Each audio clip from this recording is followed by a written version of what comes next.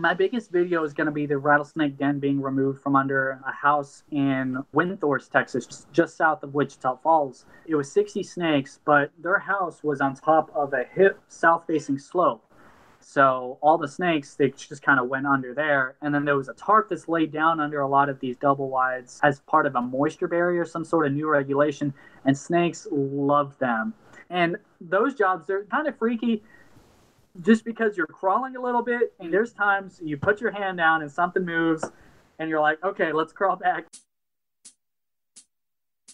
Welcome to From the Ground Up, where we talk to reptile keepers and breeders about all things cold-blooded.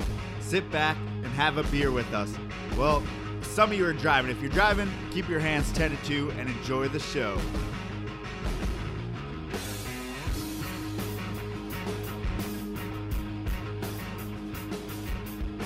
Whoa, everyone. Welcome to From the Ground Up podcast. Thank you guys so much for being here. Sorry, I'm going to have to mute Max while he's typing. Oh, yeah, you're good. Sorry. Well, if you didn't notice, today we have Max Hicks of Max's... Well, you're also skipping all of the stuff that we do before. So thank you guys so much for supporting us through Patreon, or the people who have done, what do you call it on YouTube? Super Chat, which was awesome because, we weren't going to make the threshold of Google or whatever. Oh, you checked AdSense? We made it by $1. It was and that's 101. because of the super chat. So thank you guys so much for that. Thanks, and you can super tell. Chatters. Yeah, we obviously don't make And if you want to, the super chat's cool just for it benefits whoever's doing it too, because they get their comment at the top, and anyone who watches this later sees that comment immediately. So if you wanted to just promote yourself or tell your wife happy birthday. And we usually say, what? It's like a billboard at the Yankees game. Yeah, it's like a billboard. Or what do you call at that? the bottom of our video. You know, when they say birthday acknowledgments at basketball games or baseball games or football games. Okay, I didn't know they do that.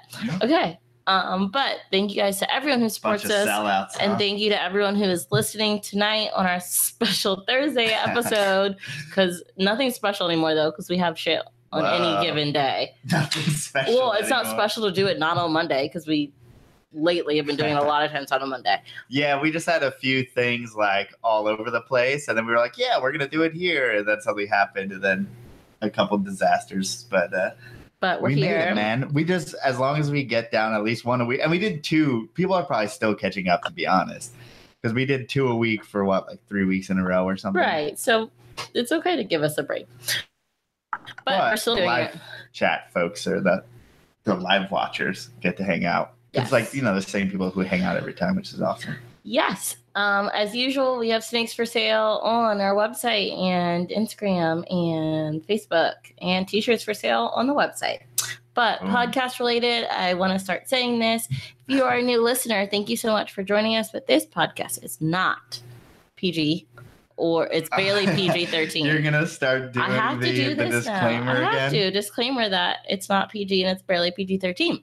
But also podcast related. Today, we have... Max Hicks, Max's Morphs, and Max's View. If you don't know Max is a YouTuber / rattlesnake rescuer down in Texas, as well as he has Max's Morphs, where he breeds ball pythons as well as some other pythons, and he's from Texas. So he is an interesting guy because he likes guns, and he's a vegan, and he lives in Abilene, and he goes to houses with hundreds of rattlesnakes underneath him. He's really all over the place. So Max, thank you so much for being here. Can you give us a little overview of what you do, as far as pretty much explain all the things I just said, because that's probably really confusing to people. So I'm kind of a guy who keeps my hands in a lot of cookie jars. And I think that keeps me out of trouble. It gets me into different trouble, but it keeps me out of trouble for the most part. So I do the rattlesnake relocation. Basically, I work with a company called Big Country Snake Removal. We put out constant videos and photos. So if you check out the Facebook page, you'll see all of that. And we go through and we basically find den sites, we identify, we do pattern surveys. I do Max's Morphs, where I breed and I sell pet quality snakes, and then or breeder quality. You know, I think I'm a little better than just pet quality.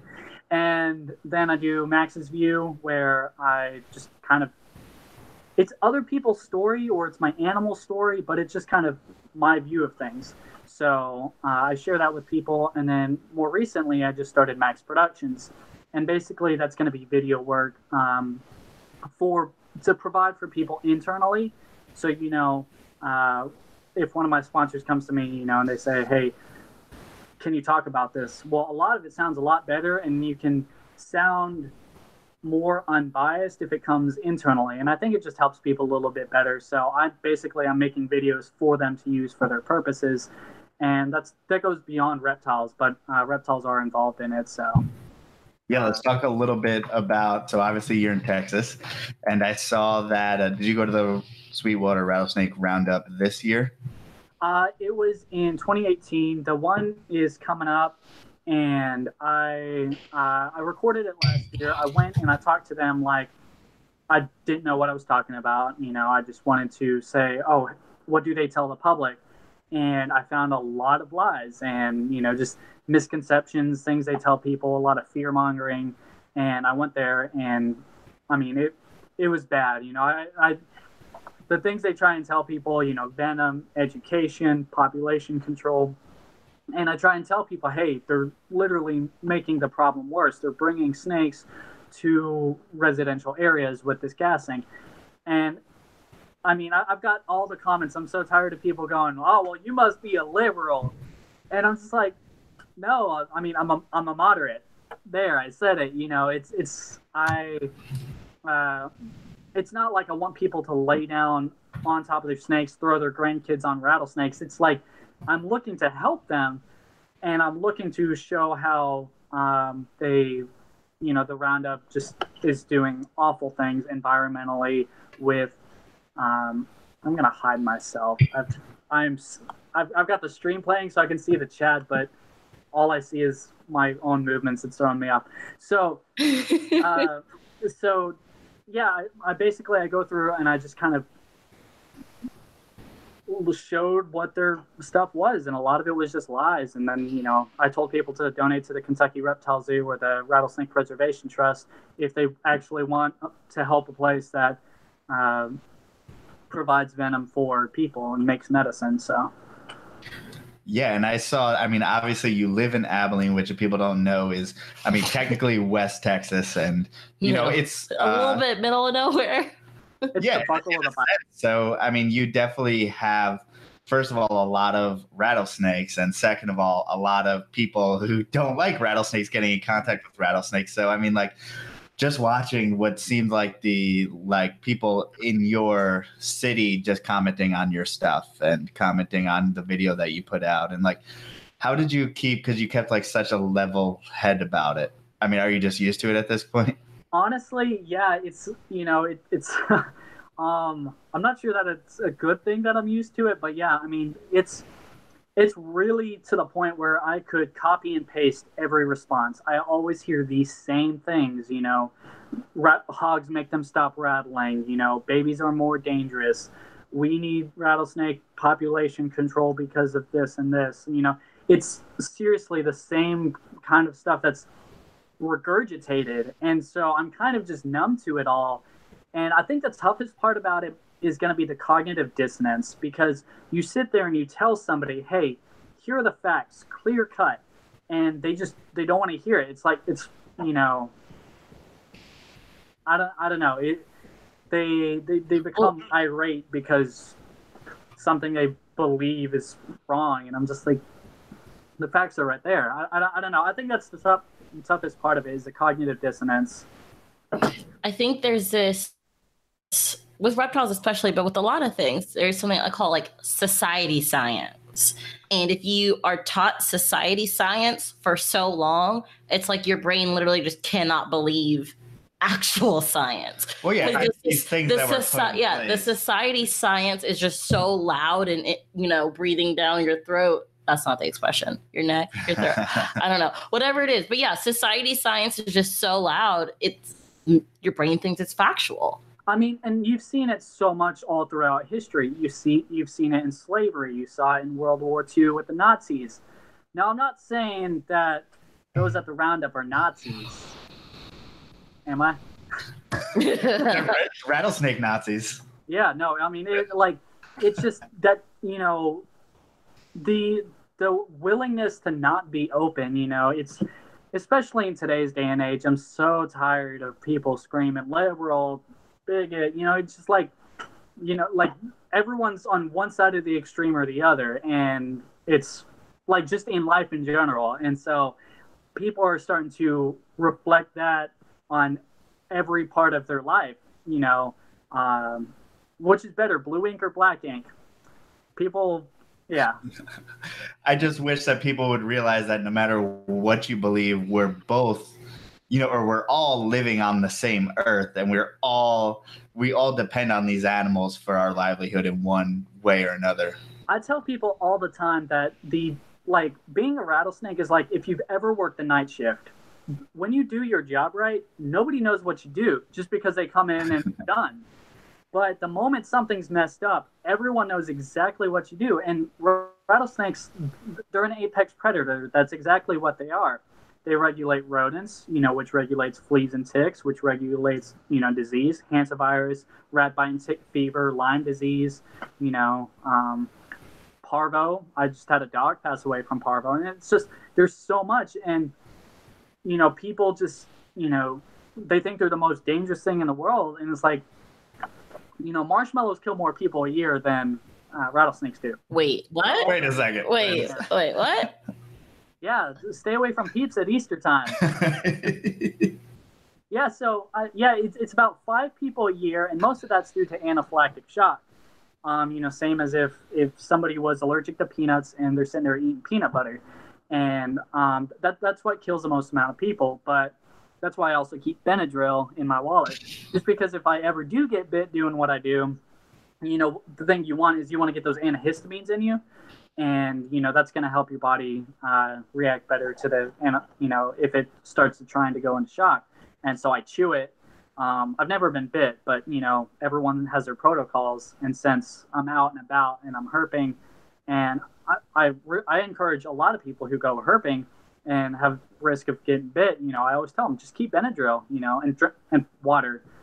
So, but what are do you have a bunch of people calling you when snake things happen? I mean, are people more likely to call you, or are they more likely to kill the snakes, or what kind of things are you dealing with? It kind of depends. It depends on the person. More people than a lot of people realize are for the ecological side. And so I always joke around that, you have new country and you have old country.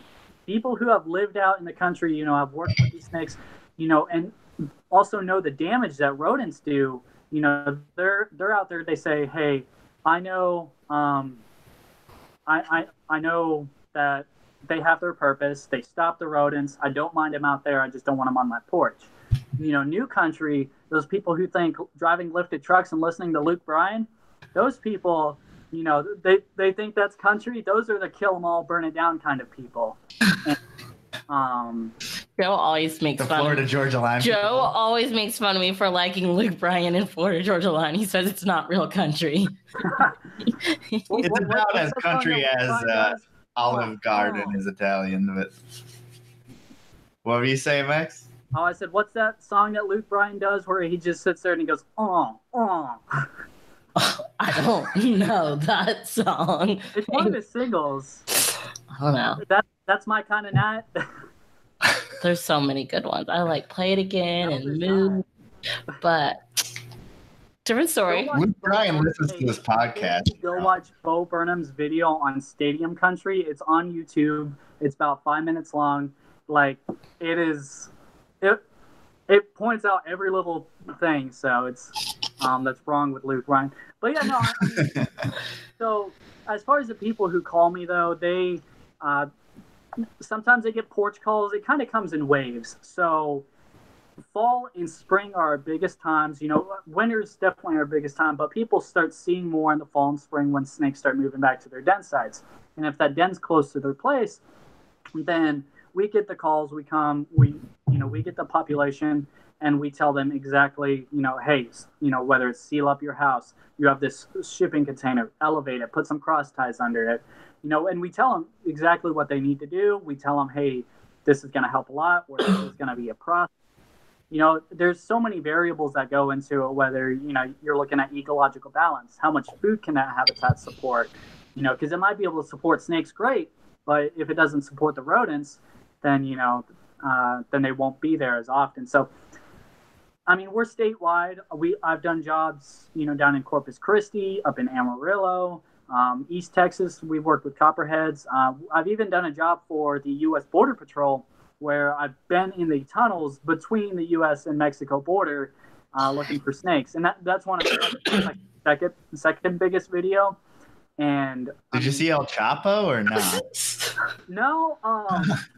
I mean, I found a brick, but maybe I shouldn't tell that on. No. So wait, you get a hand in the mail, you know why? It's because I make jokes on streams. How does that work? They just call you up and they're like, "Hey, Max, this is the U.S. government. We need you to come help us out." So I contract with the company. The company's Big Country Snake Removal, and the dude who runs it, usually they message him on Facebook or call him.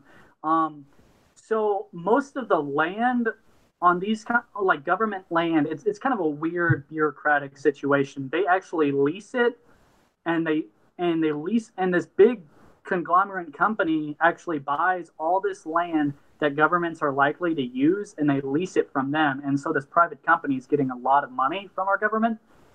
The wheels of bureaucracy. So they, I guess, Fish and Wildlife contacted them, who contacted Border Patrol, and somehow it got to us.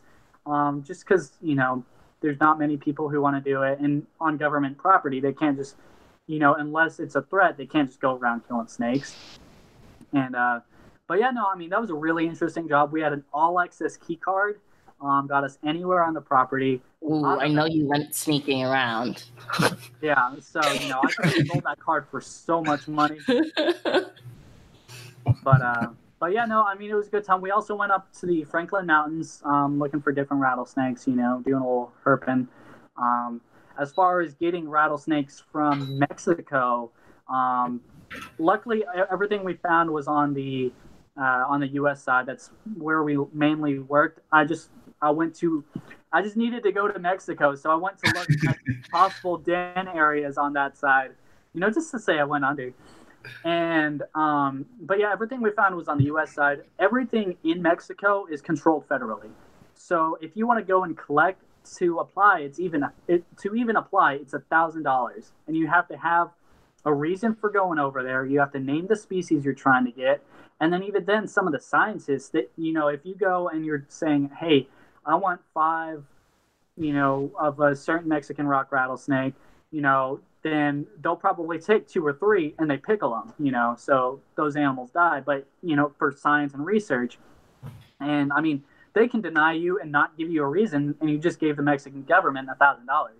So Mexico is really hard as far as exotic goes. That, and if you ever went to even photograph, then, you're also worried about, you're on a border city, so you got to worry a little more about cartel. Oh, just a little thing. Cartel. No big deal. Sinaloa, Los Altos. I don't know them all. Sounds like you know them, actually. That's the weird thing. I think, to get a little bit political, for me, it's like for people to ignore the problems that do come from Mexico just because of their poverty and their situation. Like, you can't ignore it. Is like, for me, it's like, of course you want to stop drugs and you want to stop things, but at the same time, Americans spend billions on these drugs anyway. So it's like, it kind of goes back and forth. So it's like, do we need a wall? It's like, I'm all for stopping crime. I don't think that's a race situation, but again, I'm a moderate. I'm down the middle. It's like, would a wall work? I don't think so, but I'm not an expert. I've been twice. So you've been to the tunnels, man. You can tunnel right under that bitch. And then, I've been to Arizona, Yuma County, spitting distance from Mexico, Border Patrol stopped us so many times. but So I'm yeah. pretty middle of the road on that. Of course, nobody wants fentanyl that kills people coming in.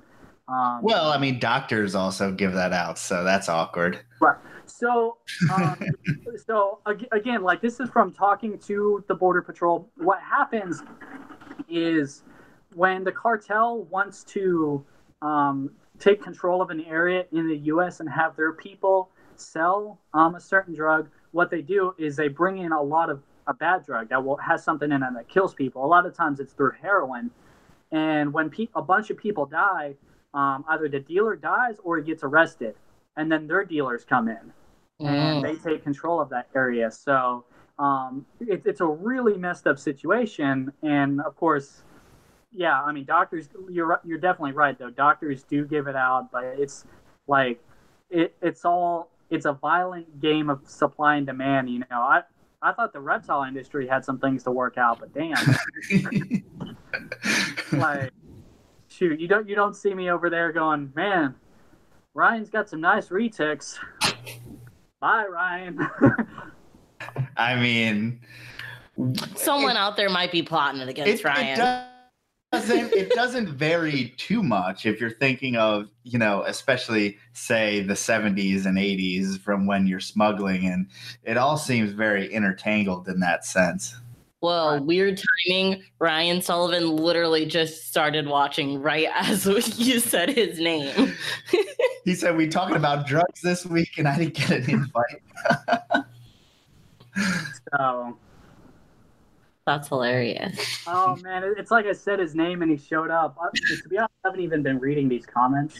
It's hard. It's nearly impossible to try to read the chat and and watch and talk. It's hard. That's why he does most of the talking and I do most of the reading. Right. I told everyone on Facebook, I was like, hey, I'm going to go do the stream. I've been running around all day. I'll come back and, I'll talk about everything. And then I told people, hey, I'll call you after the stream. I'll message you after the stream. I don't sit behind my computer all day, and I guess I don't sit there on my phone, so it's been it's been I probably look tired. I tried to put a light in a way that, but no, I mean, it's so oh yeah, Port City Python. So that's what I talked to you guys before the stream. You don't have to. You don't have to talk about that. Yeah. Dude. Yeah, that's the FBI post that. Again, everything's got to go through the lawyer because, yeah. But I think he emailed me back, so they'll get the response after the stream. So, also the person who I actually made that agreement with, this person's ex-husband, he messaged me and he's gonna talk to a lawyer. He's gonna make a post. So, that'll happen later. Let's talk about. Let's leave. And I'm not trying to bring that here. So. Let's talk about your shirt. That's why I said don't read the chat, man. don't read the chat, man. Well, I mean, but Ryan's here. True. Any important thing that comes from the chat, I say it. Oh yeah, hey. I'm Golden Girl secretary. But yeah, your shirt. I've been wanting to ask, how was the most recent NARBC since we left? We don't get to experience. I had made an arrangement with Andy from Southwest or Southern Reptile Supplies, not Southwest, to go and film for him. And honestly, that's really the only reason I went. After we had that puppy have parvo, I've spent so much time. I mean, I camped out for 4 days on a living room floor, and I didn't leave that spot. And just every 30 minutes giving him milliliters of just different mixes, stuff with because he got super skinny, and so I mean we just try to keep him hydrated. See what's the background? Did you just rescue a dog or something? What happened? Yeah, so basically the shelter was doing name your own price just because there were so many, and my girlfriend had one dog, and we took on another dog together that this guy out in Holly, which you think Abilene's small, try Holly. So we had a blue heeler and a white heeler, and we wanted a red, kind of patriotic. So, yeah, it was a name your own price. So we went and, I was asleep, and she FaceTimes me. She's like, "Can we get this dog?" And I was like, okay. So, but yeah, we got a call saying its siblings had parvo, and so we went and got it tested. It tested negative, had diarrhea that night. The next day we took it to the vet, and I mean, it was, I slept maybe 3 hours a night for, so I'm, and that's what I was trying to do today, is catch up on everything, just because. And parvo has a pretty small survival rate, right? Especially in puppies. So there's a lot of variables to it. Untreated, it has an 80% fatality rate. But this puppy, just being from the pound, he was already a little bit malnourished, so when his intestines and stomach became inflamed, I mean, it was really tough. I mean, like the puppy, like he died in my arms. I was devastated. My girlfriend was at work. My brother and sister-in-law came over. I mean, like. If you can't see Melissa's face right now. it was like, I was devastated, and so yeah, basically the only reason I went to NARBC was because I promised Andy I would film, and I had some worked out with him, so I stayed. But I did get to see Brian Cusco. I did get to see Ryan Sullivan, of course. I picked up one of his hot sauces. And then just talked to a couple people, kind of set up a couple plans. But yeah, I left probably about 1 o'clock, but I got there at like 7. Well, I got there and I got there around 3 o'clock in the morning. And I stayed with the guys from TLA Exotics. And if people in the stream don't know who they are, they're one of the few people who have the Hydra gene. And that is one of Ben Rennick's legacies. Ben Rennick proved out that gene. There's only like 20 people in the world who have one. So, and I was there and I stayed with those guys. And then the next morning, woke up super early, again, got 2 hours of sleep, 3 hours of sleep, and went to NARBC, filmed, left by 12. So. Yeah, so if no one knows, Abilene's like 2.5 hours from Arlington. Oh, so yeah. you must have left really fucking early. Everyone from Texas. Wait, what'd you say? Sorry. I said I just assume everyone's from Texas. Oh, yeah. I get it. So. It's basically its own country. But yeah, I mean, there was a lot I wanted to talk to, kind of make some more plans going into the future. I'm tying up loose ends from 2018 and then moving forward. So, do you normally vend in RBC? It depends. I think I do like every other one, I would say, just because this with how much I like to travel and with my job and stuff, and living out where I live, to find somebody consistent to help you out all the time, that's a lot of work. And I didn't feel like 1099ing someone, so I just had volunteers come and help. But to find, and I probably should, but it's kind of like the back and forth. Like, at what size video creation should you get an editor? So just kind of. Sorry, I've got too much stimulus up here, so I keep looking up this way. But yeah, so it was just finding somebody consistent. I try and kind of keep my numbers small, so I have quality rather than quantity. And so I trailed off. I forget where I was going with that. But it seems like you, as far as building your collection, you'd rather, build the media end of, yeah, Max's view per se, more so than Max's morphs. They kind of feed each other. So I love the hobby, and it's just like, as far as the day-to-day goes, you start to realize the more you're in this hobby and the more you're live life in general, your most valuable asset is time. So that's why as soon as it's financially viable, I would love to just pay an editor and then just have me proof it, just because editing is so redundant and I'm very out there. I'm constantly going, just, sitting at home. And that's the reason why, like, in the daytime, if I'm awake in the early days and getting stuff done and being productive that way, it's usually with rattlesnake stuff. A lot of my the other end of things tends to be late at night, just because my phone or my Facebook isn't just going off at that point, and I can just sit there and focus. So, but I would say that they're kind of growing at. I mean, Max's Productions is a little bit younger, so I would say it's growing a little bit faster, but they're pretty equal. But as far as, I guess I'm not to the size yet where it's like I constantly have snakes year round. I'm not vending every 2 shows like, some of the bigger breeders, and, or, 2 shows a month. So I just kind of needed something to, and then of course rattlesnakes have their seasons, but snake. But so I just needed something for every day, like, hey, like, what's going to bring in money. So my hands are in a lot of cookie jars trying to level everything out. And, but yeah, so I would say the video production, it's definitely something that's going to help with, I guess the normal just more steady overhead and living costs, and then everything else is just bonus.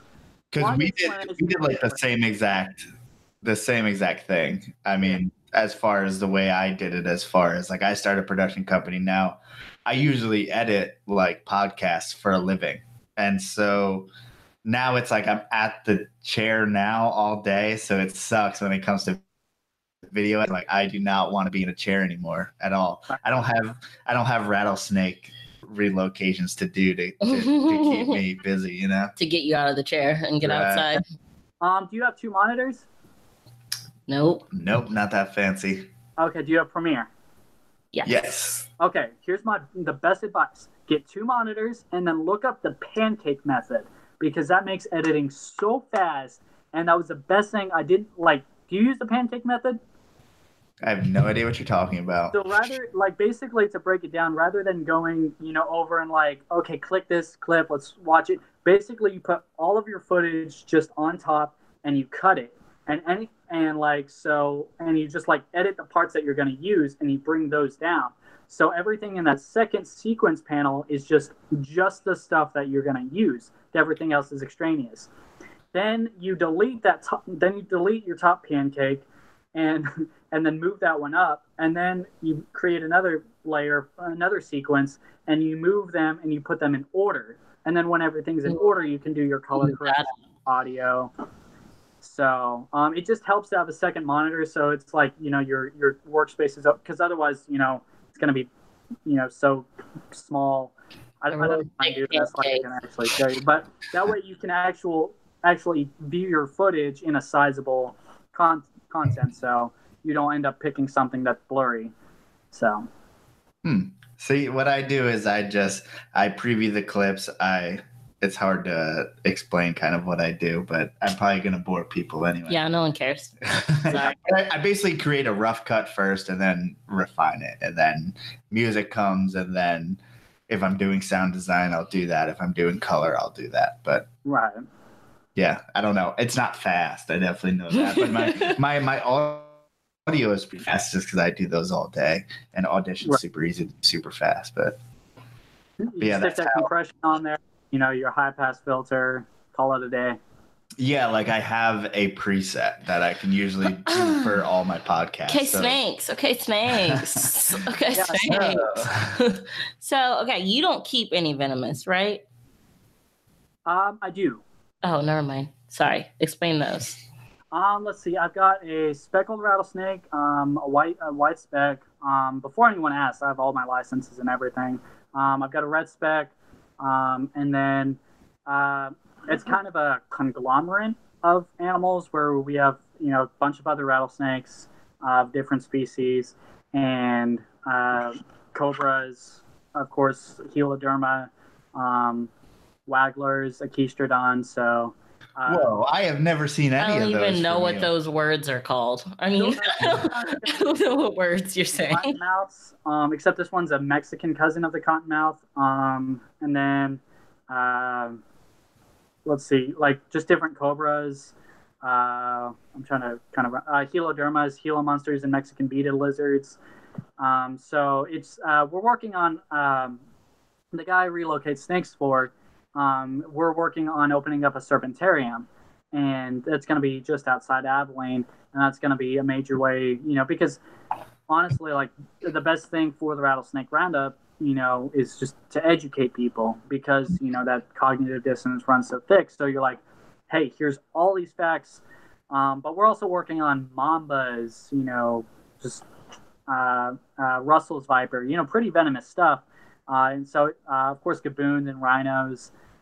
So a lot of species, but that'll be right outside Abilene, and I'll definitely do a video tour of that. But it's a process.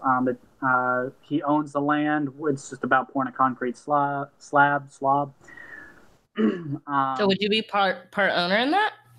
No, not part owner, but I think I would be able to outsource crawling under houses and getting covered in stickers and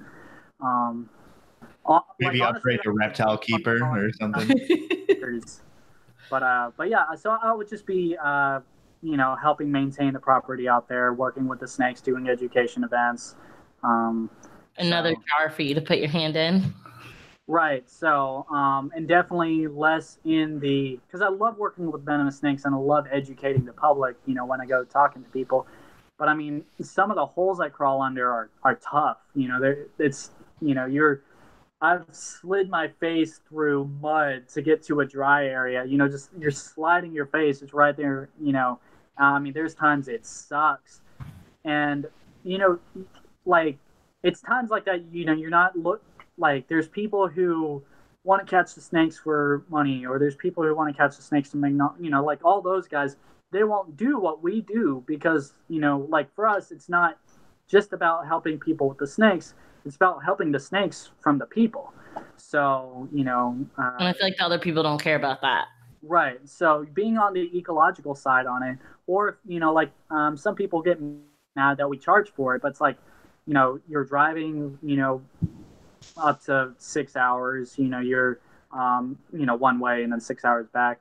And then you're crawling under places. There's a lot of sucky situations. So, I mean, it's like, yeah, there's a charge to it, but it's like, that is definitely not the drive to do what we do. And I mean, everything we do it as excellent as possible. So how do those, like the videos you have of people with basically dens underneath their house, I mean, how does that come to be? I mean, like it boils down to a couple things. It's either they built their house in rattlesnake habitat. My biggest video is going to be the rattlesnake den being removed from under a house in Windthorst, Texas, just south of Wichita Falls, and it was 60 snakes, but their house was on top of a south-facing slope, so all the snakes they just kind of went under there, and then there was a tarp. There's a tarp that's laid down under a lot of these double wides as part of a moisture barrier, some sort of new regulation, and snakes love them. And I mean, and those jobs they're kind of freaky. Just because you're crawling a little bit and you cut with a knife to peek under with your hook and, you're seeing how many snakes you can see. You crawl a little bit. And, I mean, there's times you put your hand down and something moves and you're like, okay, let's crawl back. So it's a very methodical process, because, of the nature of things. But luckily those snakes are cold and usually they're bunched up together and they're not moving much. So it's very methodical, but that was just a hunting cabin that had been moved into their property. Another thing is gassing. Gassing, what happens is you have den sites which have crevices and rodent mittens, and there's tons of air seals and air pockets where these snakes can get away from gasoline fumes. So snakes, basically have one functioning lung, and it's a big irritant to them. So these dens, there's a hole this big that can go 20 feet back and down in whichever way. It's kind of like an ant farm if you turned it on your side. And so there's tons of places for them to escape. But the communal part of that den can be tarnished. It can be ruined, and they won't use that den again. So that has pushed them into residential areas. And we've talked to people who say, hey, we've lived here 20, 30 years, these older folks, and they said, we've never had trouble with snakes until the neighbor let hunters go around gassing, and now we have all these snakes showing up on our porch. And so, I mean, it's basically habitat destruction is what, or people encroaching on their habitat. And that's why, so many people, because what snakes are looking for is an area to get below the frost line, of course. Since they're ectothermic, I think it's about 35 degrees that they can get to before they die. So they're just trying to get below the frost line to where, they can get to an area where it doesn't freeze. It's interesting. And I guess I was thinking, like, I don't know how to phrase this. I would think there'd be enough homeowners. There you go. Who are pissed about the hunters, basically forcing these snakes into or under their homes, that they'd raise enough ruckus to have an effect on the hunters. Hey, you can come over here and take all these snakes. Sorry, probably not. That was.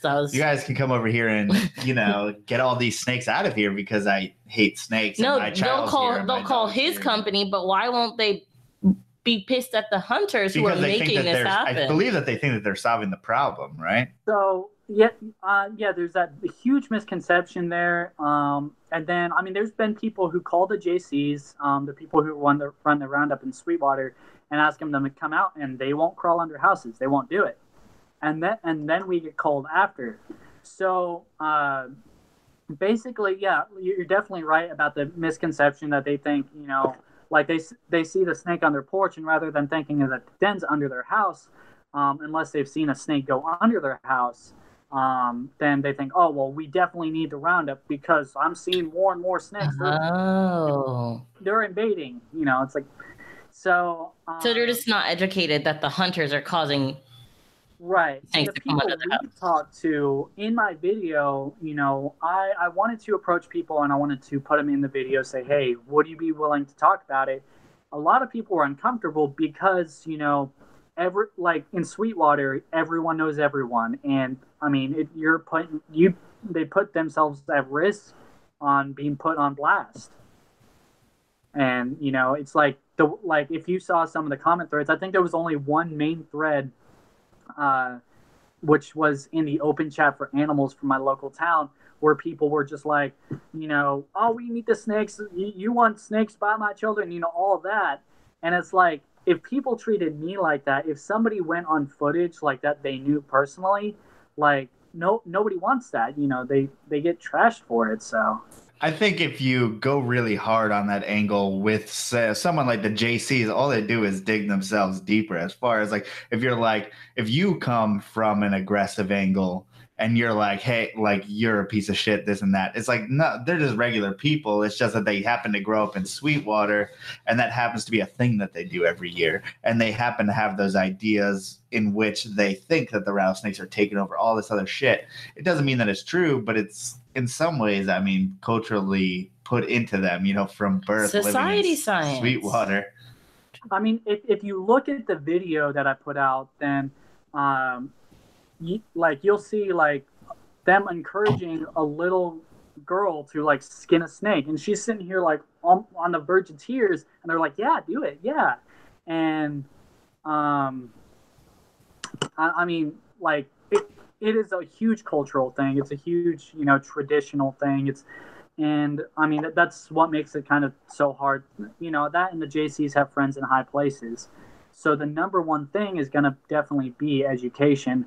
I was actually approached because, there were still some people who were like, well, CroFab might not do it, but, other venom facilities use, rattlesnake venom. It's like, no, they don't. Like there's BTG International and then there's Red Rock Biologics. That's it. So I was actually approached by a representative from CroFab asking me to interview. So when I go down to the Houston Venom Conference to interview him, I'm also interviewing one of the top toxicologists in the world, or excuse me, in the nation. I'm not sure of world. I mean, how many toxicologists are there? But Brian Greg Fry, I think, is the number one in the world. I would say, in my biased opinion, Brian Greg Fry, out of he's in Australia. Oh yeah. So see, I mean, like, and then I just started. I talked with some people over at Venom Life. Basically, they were selling T-shirts and stickers and different things like that about the different things they do, because they talk with a lot of, and this was at NARBC, and they talk with a lot of people about how it's made, what's made, and different things like that. So I'm also going to talk with them. That was probably a big highlight of NARBC, but. So clearly, if you haven't watched Max's video, you guys should go watch the video, and not to toot someone's horn, but you should also watch this guy's Sweetwater video from now, 2 years ago? We're like YouTube banned on it, so you can do whatever. It's probably hard to find. It's true, because it got... I just put all the actual shit that I wanted to put. It got banned multiple times on Facebook. But I think it's still out there. I'm not finished. Yeah. Did you try and monetize? What's that? Did you try and monetize that video? No, I mean, I didn't care about it because it got demonetized even when I did monetize it. So it's not a big deal. It's just Facebook. Like, we had it going for a while, and then it got the like cover because there was innards and different types of things in it. So I didn't know like Facebook policy at that time, so I couldn't evade it like I could now if I knew. Right. Facebook in general has become a lot harder to post on. I won't talk production stuff too much, but I'll kind of highlight this. Basically, what's happened lately with Facebook is they've allowed these bigger companies, like the Young Turks or Now This Media, and all these companies that they allow them to monetize their videos because there's these big companies or whatever. And as a result, Facebook gets a kickback for some of the advertisement. So now they're prioritizing those videos over smaller creators. Mm-hmm. And so if you've been looking at your projections on Facebook, you're reaching, a fifth of the people you used to? Sean Gray from the Herp Shows and I mean, we sat for probably an hour talking about how he advertises and, how, because we both study the algorithm, and how it's so much harder to reach people. And you really, like Facebook, the way it's set up now is you have to spend so much. The more you Facebook spend, ads don't even work anymore. So. Yeah, it's very frustrating. It's hard to get anything out there. Well, even, if you're just trying to get organic reach off your page, it's not possible. I mean, you really have to pay for it if you really want reach. And then even then, it's not as, it doesn't convert as well as it did, say a year ago or so. Oh, exactly. Like I was doing I'm in the middle. Oh yeah, maybe I should announce this. I'm in the middle of a ball python giveaway. It's going to be a yellow belly firefly, and I shared that on Facebook because you can either comment on the video on YouTube or, and follow the steps, or you can follow the Facebook steps. And the reach from YouTube has been amazing. The reach from Facebook sucked. Like they said, they actually flagged it when I tried to boost it for like $5. And they said it might be a negative experience. Like, I'm literally giving somebody a snake. They didn't tell me that when I had my negative experience. I spent like $70 and didn't get any conversion off of it one time. And I was just like, they didn't tell me that I was going to lose $70. You literally have to watch it every day. And honestly, like rather than spending $70 on one, spend $35 on two, see which one is performing better, and then shut that one down and put more money in the first one. And then you got to keep watching it because Facebook sucks now, but that's why. Anyway, Snake. Okay, ballpark on. Oh, I'm doing terrible with words tonight. People who said yes to interview versus the amount of people you asked. What percentage would you think that would be at Sweetwater? Oh, let's see. The people who said yes, they would be at Sweetwater versus no. So you were interviewing people at Sweetwater, correct? Yes, I was interviewing a lot of snake hunters and the JCs. So the amount of people you asked to be on the interview versus the amount of people who said yes. So I went to kind of one of every booth. I still have all the raw footage. But what I did was I went up to him and I was like, hey, can you explain the station, or can you explain what goes on here? And some people, the only reason they would say no is, oh, I don't like talking on camera. Here, this guy. And every other person, it was either directly yes or they were present. It seems like, and you pointed out in the video, though, that they kind of had scripted answers to everything.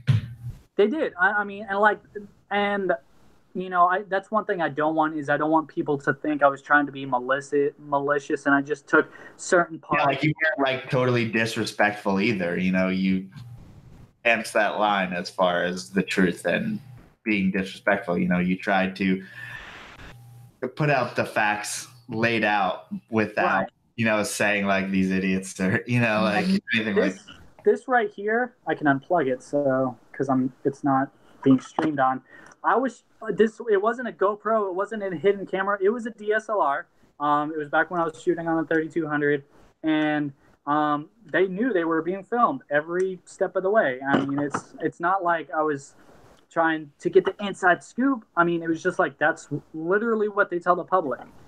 And, and that was the angle, What I did tell them was I was doing a country living blog and that I lived in Holly.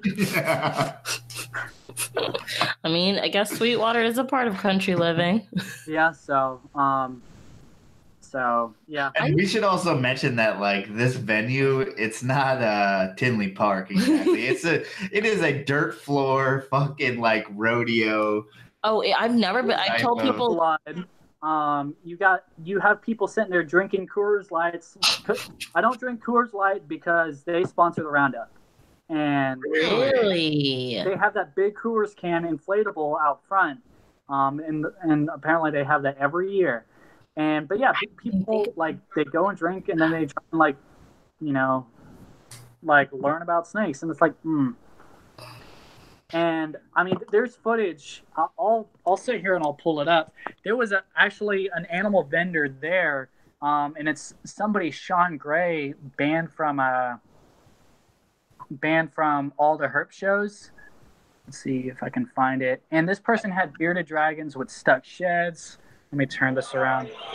Well, I've seen some pretty legitimate keepers and breeders who have been to roundups and stuff like that. Yeah, let me shut this up. So, this is just some of the conditions those animals were in.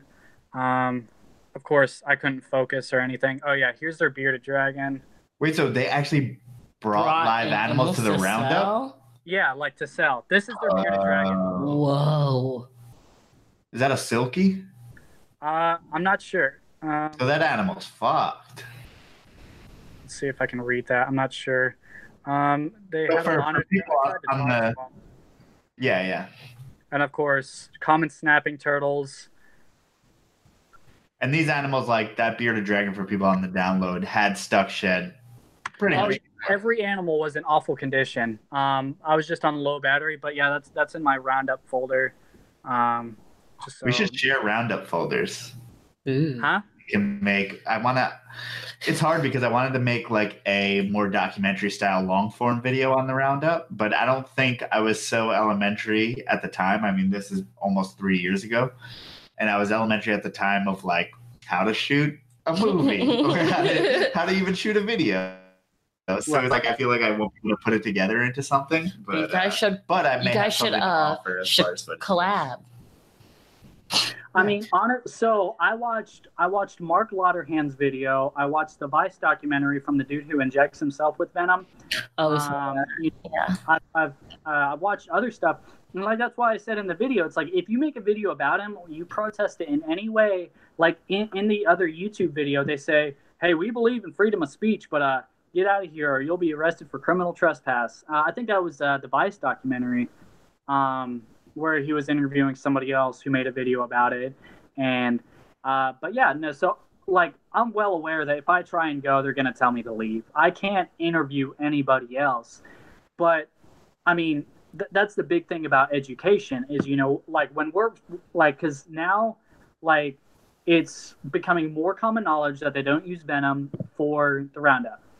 And that's going to be the big one because that's what people think is the benefit in population control. And so, like, now that people are like, oh, well, this isn't a good thing, educating people, what are they going to start banning cameras from there? Yeah, I'm not allowed to go to, but I'll tell everyone, go ask a question, say, hey, why do you do this? What do you do with the venom? And watch them lie right to your face. Because if they'll probably try and tell me something different, they'll probably try and tell me to get out. But if they keep telling these people this stuff, they're going to have to be honest with what they do. And honestly, the main thing I think would be beneficial, and I think a huge milestone would be stopping the gassing. That would be huge. Right. I think as much educating people about the venom as educating people about the processes they're using to get these rattlesnakes, they are not always truthful about that and the effects it has. So they try and say they just use the fumes, but I went to, it's on their website. You go to the Texas Parks and Wildlife document and you scroll down. It talks about the effects that it has on crickets, indigos. But also they're not doing anything about it. So. Right. Because that's hard too. So and the more other people are approaching him and go, the fuck you lying? I wasn't trying to get kicked out. I wasn't cause a stir. I was because surprise, here's this video now, because it's almost been a year that I've been sitting on this footage. But if you try and call these people out, they'll turn around and walk away. They're like, oh, you're one of those fucking liberals. They just believe that they're right, and there's no reason to hide in a way. Like when we talked to them, they were forthcoming with everything because they thought, it's fine. Yeah. We'll just say that it goes to research. I mean, people are like, you're using everything you can to try and make these people look bad. It's like, honestly, I held back. There's a K-Texas article where one of the models there for their pageant said, oh, I think this is okay because I learned that snakes don't feel pain. Yeah. There's tons of stuff I did not put in, and it because I tried to be methodical, it's not about trying to trash their name. That's not gonna, it's just gonna make them a martyr. But, really it's about the education. And it's like, hey, just this is facts, straight up stating facts. I think when I'm 80, I'm going to remember my experience at Sweetwater because that was one of the most... It was something that seems like you would see in a third world country. Exactly. If it was any other animal, even if it was a mouse, any other, even chickens, as y'all know, I'm vegan, so it's haha, everything I said is discredited. So it's even those animals, if they did what they did at this show, then yeah, they'd be prosecuted. So yeah, and we're not talking about a few animals, by the way. If you guys don't know about the rattlesnake roundup, the year before we went, 18,000 pounds of rattlesnakes. Mm-hmm. And now they limit it, and really that's just because of supply. Yeah, there's a cap. Yeah. Well, yeah, because like you said, buyers are drying up, I'm sure, because definitely they could not sell them, And I mean, because you're doing things in a dirt floor fucking coliseum. I mean, there's not many places who want meat from there. There's not many people who want venom from there. I mean, all these different. Okay, so I don't eat meat. I've been vegan for about 3 years, but even if I did eat meat, why would you eat something that eats rodents? Other than the rodents that we feed our snakes that are in happy, healthy conditions. Rodents are disgusting. And I love always telling this story because I was out on an oil rig and I was doing a relocation, and I had this Mexican guy tell me, he goes, oh man, it's, as long as it's not city rats, then it's okay. The country rats are good. And I'm like, what? So yeah, there's a difference. Just like city people and country people. Right. I don't eat all of them. Clean and pure country people. So, But I think that whole thing's just it's mind-boggling that it's still around, and that Texas Parks and Wildlife, hasn't done anything. But whatever. so I feel like I was gonna say something else. Probably, but I have a question. Yeah. Not in what we're talking about, but so you're talking about opening up your own Serptarium, whatever. Have you been to the one that's outside? I don't know what they even call it. Outside of Austin. Remember? No, I haven't. I've heard good things about it. And then, let me type this in so I don't say his name wrong. Yeah, like Texas has a lot of little wildlife parks. Some of them, they range from like total backwoods bullshit to like almost zoo facilities. So it's kind of, right. There's that one that Evan and Ryan went to where they like almost took the green tree or something like that. There's that one. And then there's the one outside of Austin that is pretty famous. I feel like Sarah the other day said something about it, but we haven't been. So I was hoping you had. Right. There's also the Manhattan Reptile World that was just recently opened up by Ryan Forkel. But yeah, he messaged me for a little bit of a graphic design, cutting an animal out to put it on a white background. And so his stuff looks pretty good. I'm really excited about that. But I think what we're trying to bring to the table is definitely like, we're trying to bring these super dangerous species, that are in different parts of the world. Talk about like this this snake has more, kills more people a year, but it's not the most toxic. Here's why, or, here's the Russell viper who's in these rice fields. Here's the most toxic. Here's the, longest venomous, longest fangs, just trying to go through everything. And, but yeah, so, we're trying to bring a lot of that to the table. I'm really excited about it, working with a lot of these species.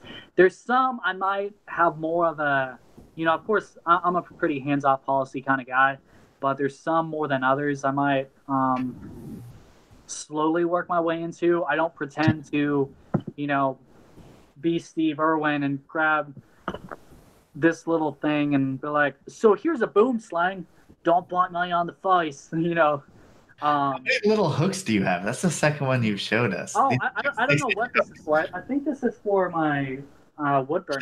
That looks like a snake hook, dude. So I know this is playing with the thermometer earlier, and I was super distracted trying to figure out what it was. Oh yeah. Is Ryan Sullivan still here? Because I was gonna make a joke. I was like, this is what Ryan uses to hold his pecker while he pees. Yes, he is still here. So I'm waiting for him to respond to that. I don't want him to think I would say a joke like that behind his back. I want to make sure he knows. I heard he found his pecker after years. No, someone else found his pecker. Oh, I heard. Yeah, Bob Clark.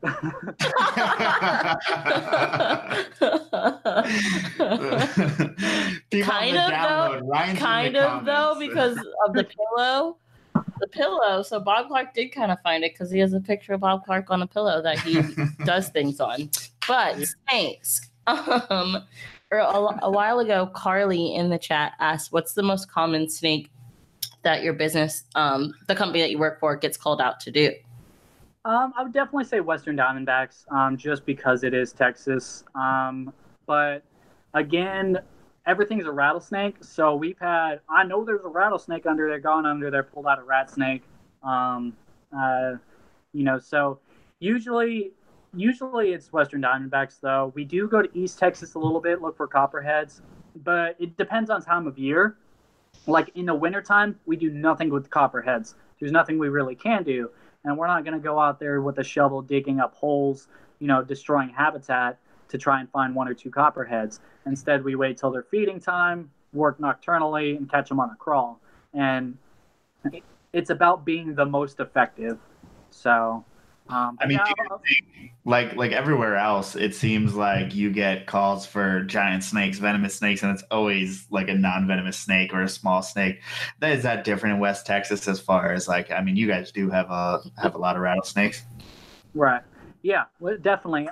It's been really cool because I've talked to people overseas, that are in South Africa that do snake relocation, and I was like, hey, what's the biggest challenge, that you find talking with the public?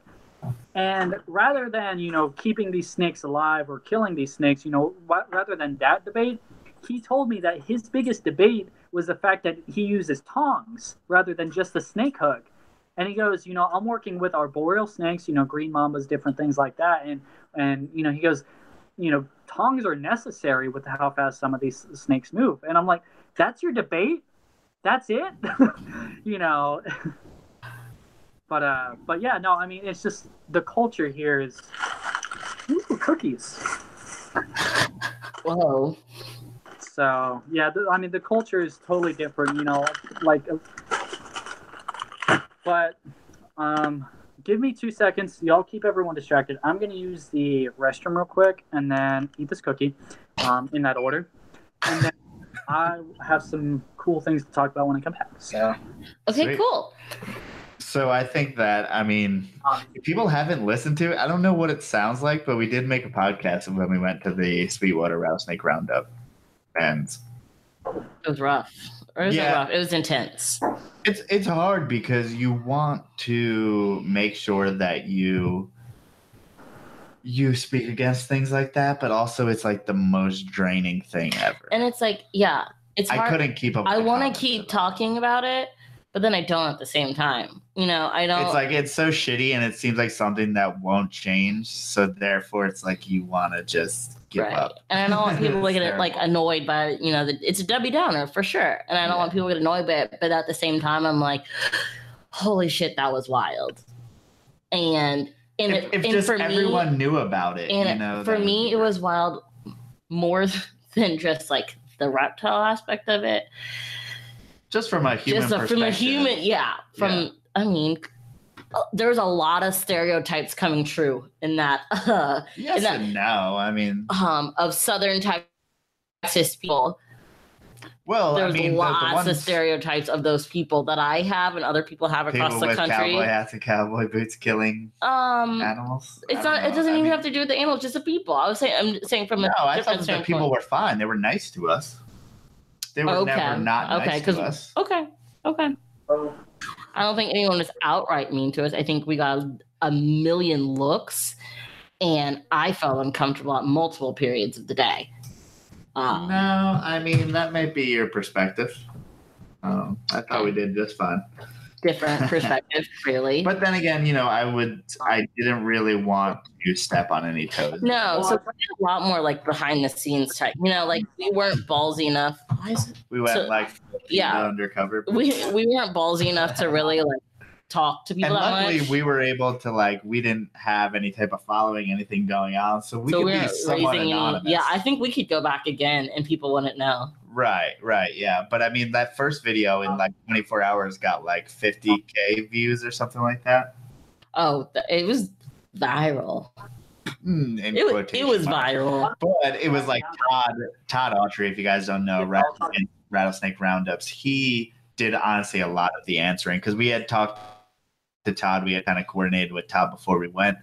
So he actually did a lot of the heavy lifting because I wasn't educated enough on the subject to do a lot of the heavy lifting. And then I wasn't educated in the way to deal with people who disagreed with me in a positive way. And Todd was just amazing at that. So thanks to Todd. So if anyone wants to, feels the same about us and then again, I don't want everyone to go there and give you money. No, but I would say just reach out to Todd. I would say reach out to Todd. No, I would say go join the Rise Against Rattlesnake Roundup group on Facebook or support, Kentucky Reptile Zoo. Support people who support these guys. Shameless plug, kind of like Ryan likes.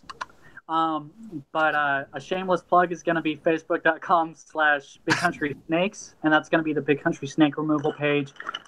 He posts a lot more regular videos and photos, and you'll see kind of everything we do. Sweet. Can you explain real quick? I realized for people who don't live in Texas what the JCs are, because I didn't know until we moved to Texas. Yeah, so the JCs are like a clan of people who don't put say on clan. Don't use the word clan. okay, who put Don't on use the word clan. they put on, basically it's an organization that puts on the roundups. I don't know if there's a more formal, there's a more formal definition. I don't know if Max, you can define that more, because it doesn't have to do with just rattlesnake roundup. Normally, since a lot of them are bigger, I say, Mom and Dad, this is JC. JC, this is my mom and dad. Wait, what? I missed that. Mom You know the song. So, as far as but like, damn it, I missed the joke. There? I missed the joke. It's a song from the Bloodhound Gang. It's like, Mom and Dad, this is JC. JC, this is my mom and dad. Now show them titties. Wow, great, cool. Yeah, no, but let me answer Ryan real quick. So yeah, you do that. Pooping, but an unspoken thing about vegans is our poops are so quick. Like, seriously, like, I don't even pull out my phone anymore. I'm just like, does it come out in like rabbit-shaped pellets or nah? No. It's just smooth. It just goes right on out. You're done. Like wow. People who are red-faced, like in the stall for like 20 minutes. I'm like, what are you doing with your life? It's that fiber, man. Wow. Wow. Okay. Ryan knows this. Ryan knows. Yeah, Ryan Bloodhound called Gang. it immediately. I don't know what the Bloodhound Gang is, but okay. But do you know what the JCs are like beyond the roundup? As an organization in general? No. I think it's like a men's Boy Scout group who likes to drink cheap, like really cheap, like Natty Light cheap. And kill things. Mm-hmm. Are they vegan too or no? Are they vegan too? No. What assholes. So what made you go vegan, by the way? I'm sure you've been asked that 10 million times, and I apologize. I'm people like to fuck with you about it, so I'm not gonna sorry. do that. But No. So that's an interesting question, and I love talking about it rather than typing it because I'm not a Facebook warrior or whatever. So basically, I'm a big documentary fiend, and I live with some good friends of mine, Tanner. Tanner was probably the biggest influence. He sat me down. He's like, hey, he's like, first of all, think everything you've been taught is kind of just tradition. I was like, okay, I can see that. And so basically it boiled down to the fact that I live in a first world country and I've got countless options. And so it boils down to something doesn't have to die for me to eat, then yeah, I'm all about it. There's environmental reasons, which it's just like the amount of water and amount of land we use. It takes so much to, make the meat. Like 75% of what we grow on this planet is fed to animals, and then they're fed to people. So not only is it grown in third world countries, a lot of the time where there's literally people there starving, but they grow this food and then they feed it to animals that are shipped to Western countries, and then we eat it while those people sit there starving. Same with the water usage. And so it's one of the, there's those reasons, health reasons. There's, for me, the cruelty aspect. I don't feed my dogs, cats, or snakes vegan diets. And a big one for environmental, if you have a lot of reptile keepers on here, you look at Europlatus, mossy leaf tails, satanic leaf tails. They live in Madagascar, and Madagascar, excuse me, is losing tons of species to animal agriculture and deforestation. So it's about an acre a second that we lose, and most of that's the majority of that is because of animal agriculture. So for me, I was like, I love animals, and it's like, of course, your tongue doesn't have meat or fat receptors, so everything you taste is texture and seasoning. So I can replicate it, and that was my tastes like meat. Yeah, everyone. Don't tell that to Melissa. Everyone thinks that tofu is our meat substitute, and it's not. Tofu is tofu. You can do good tofu, you can do really bad tofu, but there's There's Seitan. Not Satan. He lives. Satan, yeah. I know who that is. No. Oh, that was bad. I had cookie in my throat. Seitan. That's a great. But yeah, it's Seitan. That is honestly the best meat substitute. You can do so much with it. What is it made out of? It's like a wheat gluten. The salt of the dead. So, I'm Wow. actually level 5 vegan. I don't eat anything that casts a shadow. Excuse That was me? from The Simpsons. Damn it! I keep missing all these references. I don't know. I didn't get that reference. It's just a silly thing to say. Oh, I thought he was serious. There's some interest. But do you feel that it's odd that, I mean, as the reptile community, there's not too many as far as breeders and keepers who would say draw a hard line as far as like vegan or conservation or anything like that. I mean, I try not to write people off, like that. Even Ryan, who loves his chili and different things like that. It's like we all have kind of a line we draw for ourselves. And again, it's just kind of about education, when you're learning about this stuff and you're like, okay, well, ultimately people want to help animals, and it's just kind of this, you can definitely do veganism wrong. If you try and live on Taco Bell and Oreos your whole life, you're going to feel like shit. You're going to look like shit. But, this idea, it's just about discovery and education that, hey, I can do this. And, I weigh 170 pounds and people are like, how long have you been vegan?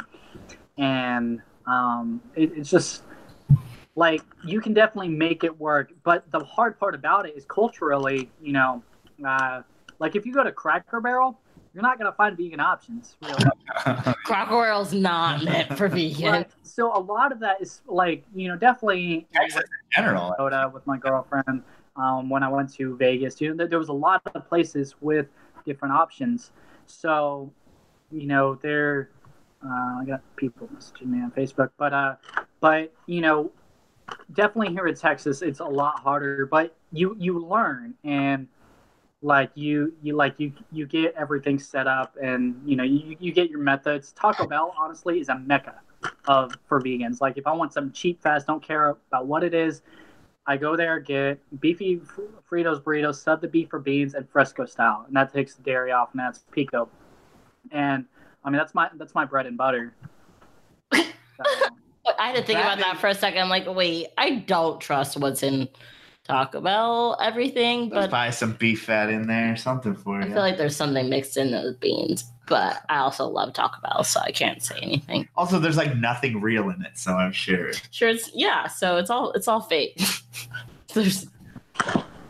I think that's where like it gets tricky as far as diet goes, because obviously you don't want to give into factory farming, and then at the same time you don't want to rely on junk foods, and at the same time some of the foods that you may eat may also have palm oil in them, and then obviously that's a contributing factor as far orangutans and so it's like, fuck, man, what the fuck do I eat?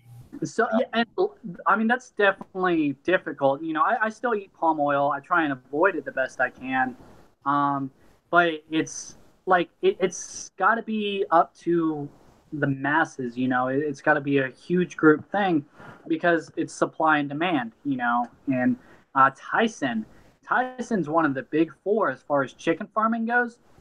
They're like one of the most cruel, and they just released a vegan alternative.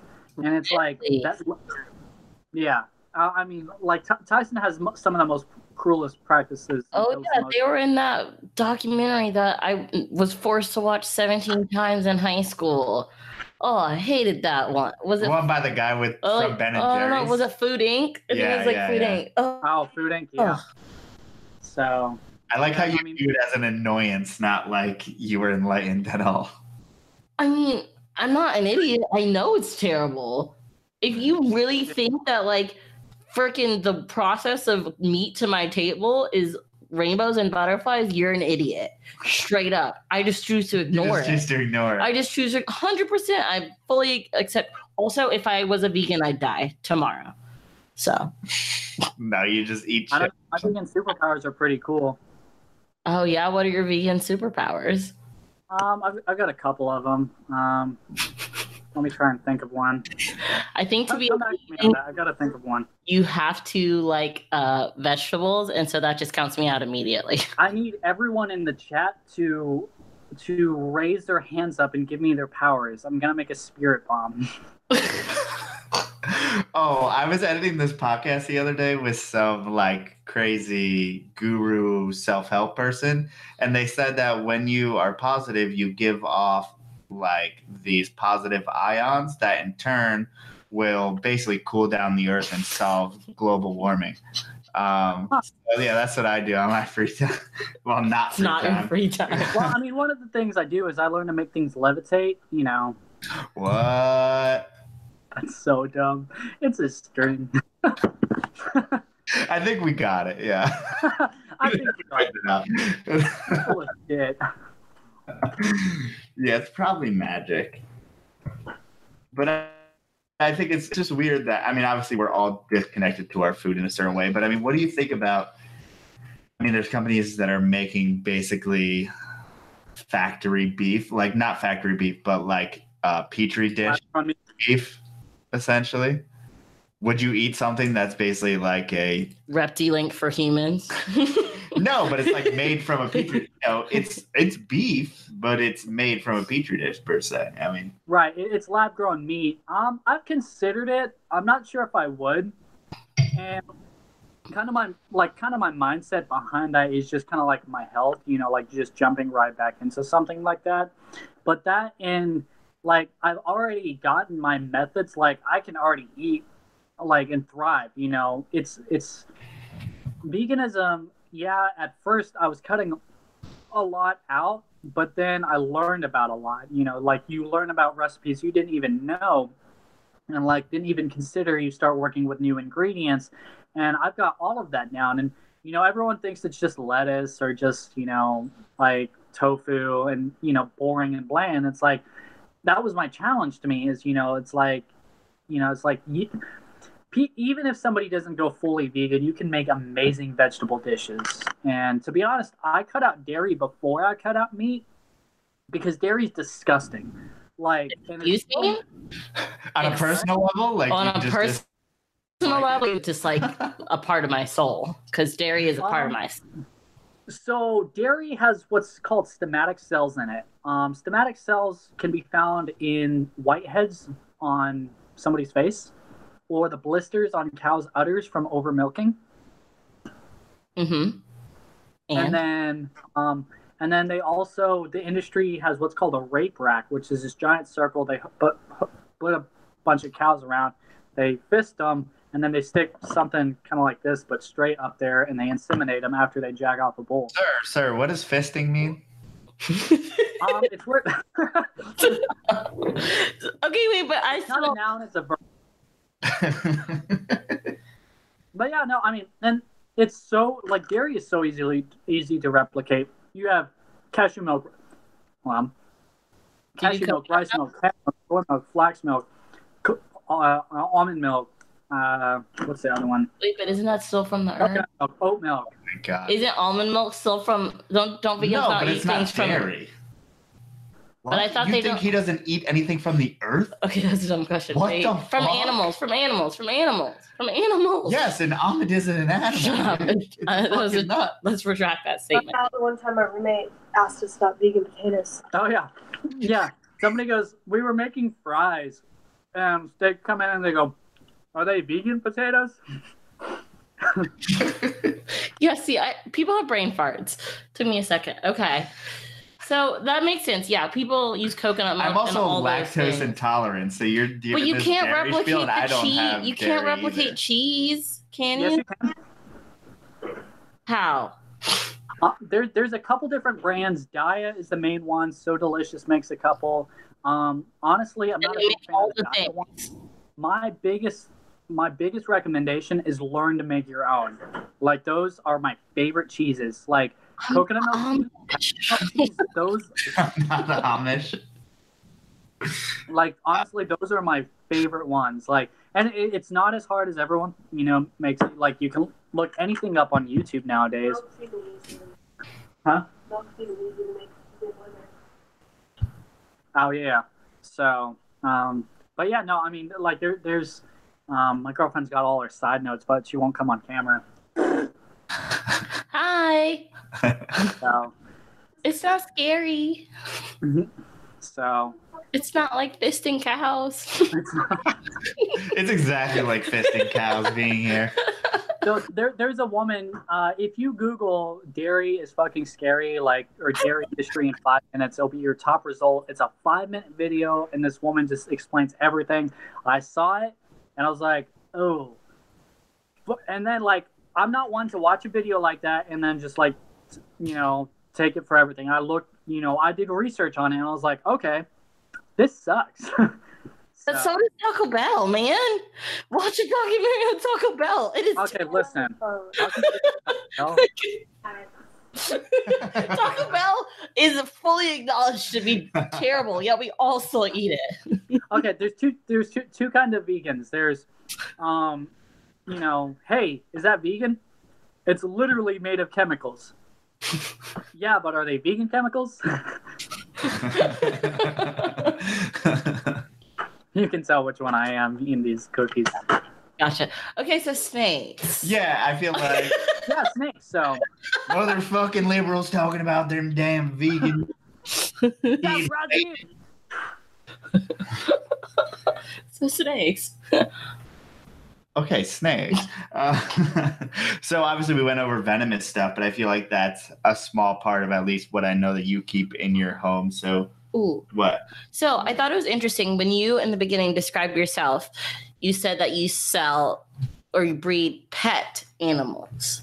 And I thought that was interesting. Did that a little bit though. So yeah, I said pet and kind of breeder quality because you can definitely but mainly that's kind of just a blanket statement. Ball pythons. I have some rat snakes, hognose. What do I keep? Boas, carpet pythons. Somebody yesterday just gave me an adult female albino reticulated python. Whoa! Just gave it to you. Huh? Just gave it to you. Yeah. So I was like, okay, well, I guess this is a thing I have now.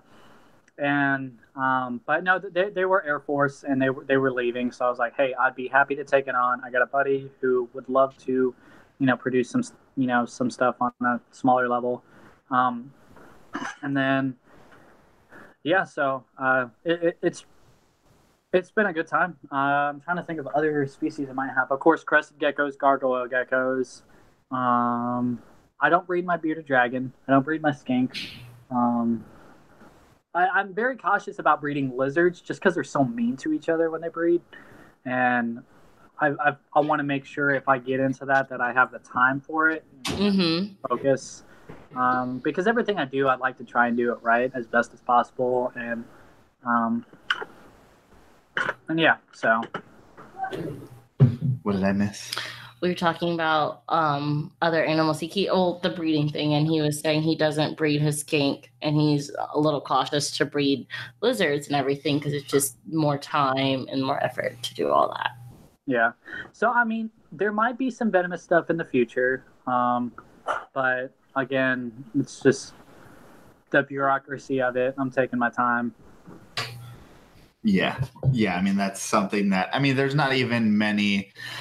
As far as venomous, it's not like there's a market to sell it that much. There's snakes that can kill you and they sell for like $100. It's kind of weird. It's a very weird market. Yeah, it definitely is weird. Like I was asking one of my friends the other day, I was like, hey, how does it feel that I have a ball python that's worth more than a lot of your venomous stuff? And he goes, man, it's stupid. In a sense it is, because I wish that there was a larger barrier, because I want the right people the opportunity to obviously keep venomous and breed venomous and do all the things that you people like to do. That's right, I said you mean you people, you venomous people. but yeah, and it's like, but you want it to have a little bit of a barrier so that you know that the person's responsible. So it'd be nice if a Gaboon Viper was at least like $500. I think that would be cool. But who am I? Right. There'll be one 110 at Hamburg this weekend. So, Is Abilene your place for life? Doubt it. No, I don't think so. Abilene's really good because it has a low cost of living. So I can save a little more money and travel a little bit more. It definitely has its downfalls. That's why I'm right outside of Abilene. Just because I like Abilene, it's all right. I just don't like Are Abilene. you more west or more east? Let's see. More south. Oh, okay. neither. Yeah, you were wrong twice. Are you north, south, east, or west? That's how I should have asked, I guess. East. I thought you said west. Gotcha. So you're a little bit out. Yeah. So I mean, just enough to not face their ordinances with bigger snakes or venomous snakes or whatever. But So where would you move to? I don't know. Let me consult my conscience. Hey, babe, where are we gonna move to? Everywhere. Okay, well, there's more vegan restaurants pretty much anywhere other than Outside of Abilene. Probably Austin would be a good choice, or any other. Austin's cost of living and Austin's problems, like, Oh yeah. yeah, we're not moving on. So Well, there's nowhere that's cheap and has vegan restaurants. It's kind of like a Delaware? scam. The cheaper it is, the less vegan restaurants. The more expensive, the more vegan restaurants. It's a real catch-22. right. For a second, I thought you said Delaware, and I was like, I've been through Delaware once, and it was the worst experience of my life. It's the worst. Yeah, Delaware is 100% the worst. The speed limit of the whole state is like 50 miles an hour, and here it's like you can go 80, and I'm like, what, do they want me to just like stop somewhere? It's so small that they want you to take your time so that you may, stop at a grocery store or something on your way. Right. No. Texas is like, get somewhere, get there fast. Tell you what. Oh my God, I miss Texas speed limits so much. I used to go Dallas to Abilene every month. I don't miss doing that at all. Why would you ever? The darn military. I was at Dyess Air Force Base. Are we just gonna We're just gonna go country. Have we had this conversation that you were at Yes, Dyess? you definitely have had this conversation before. I was at Dyess, but every time I'm there, it's like I left there at like 3 a.m, and then No, you left Dallas at 3 to get there for 6. yeah, and then I would train until whenever, and then I would leave at like 8 in the middle of the night. Yeah, I'd sit in a fucking Train. Because the military. But basically, it would be like by the time I was done, I didn't want to see anyone. So it was like, oh yeah, I know Max lives in Abilene, but I want to get the hell I out need of to sleep here. or get out of here. Yeah. So it never works out. The Army isn't. It's a fickle bitch, as they say. Especially in Abilene, Texas. But I did try to find something reptile related. I've never really found anything out there. All at Dyess, I used to go for runs and stuff, and I never saw anything. Yeah. I mean, I don't know. Like, that's one of the things I like about Abilene is you can be as involved as, hold on. We told you not to get on the chat, Max. Yeah.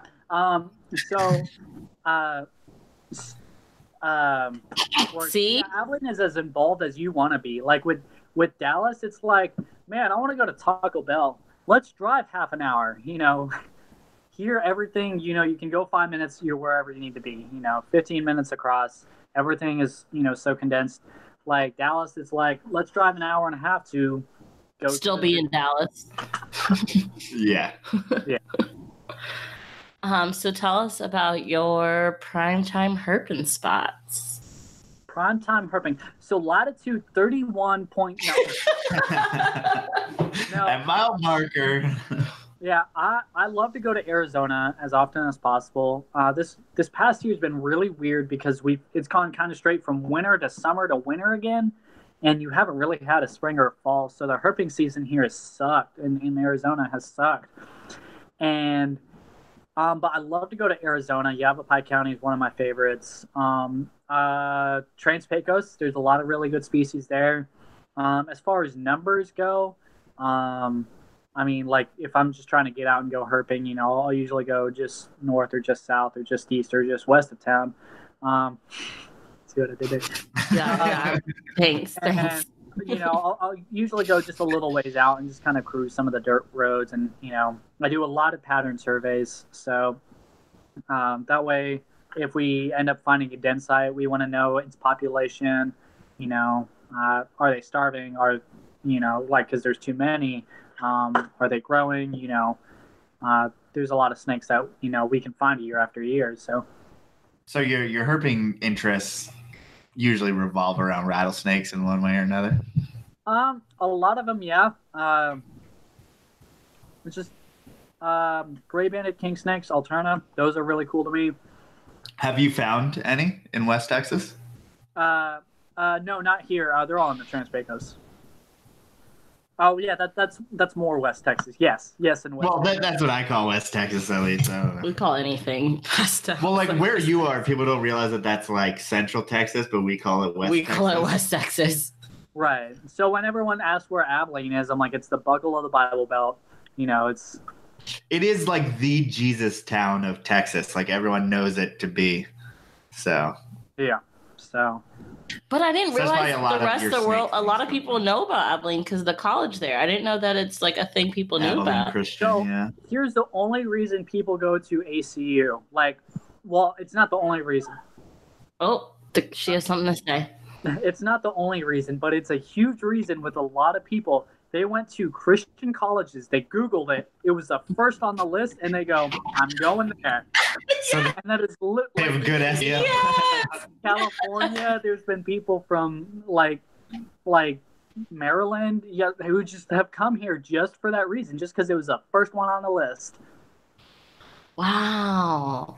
Imagine moving from California to Abilene, Texas. I mean, they might be in a There's small a town. Hooters there. I mean, it came with a lot of hims and haws, but I mean, they got a Hooters, so it is pretty hot. Jesus I mean, would not even my girlfriend, she came from Indiana after she moved up there.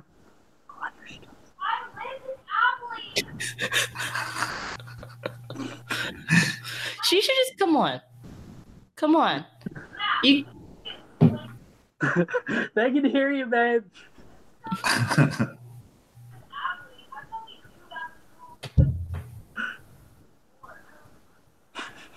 I can't really hear. oh, yeah, she cut out. But just come on. Tell us about Indiana.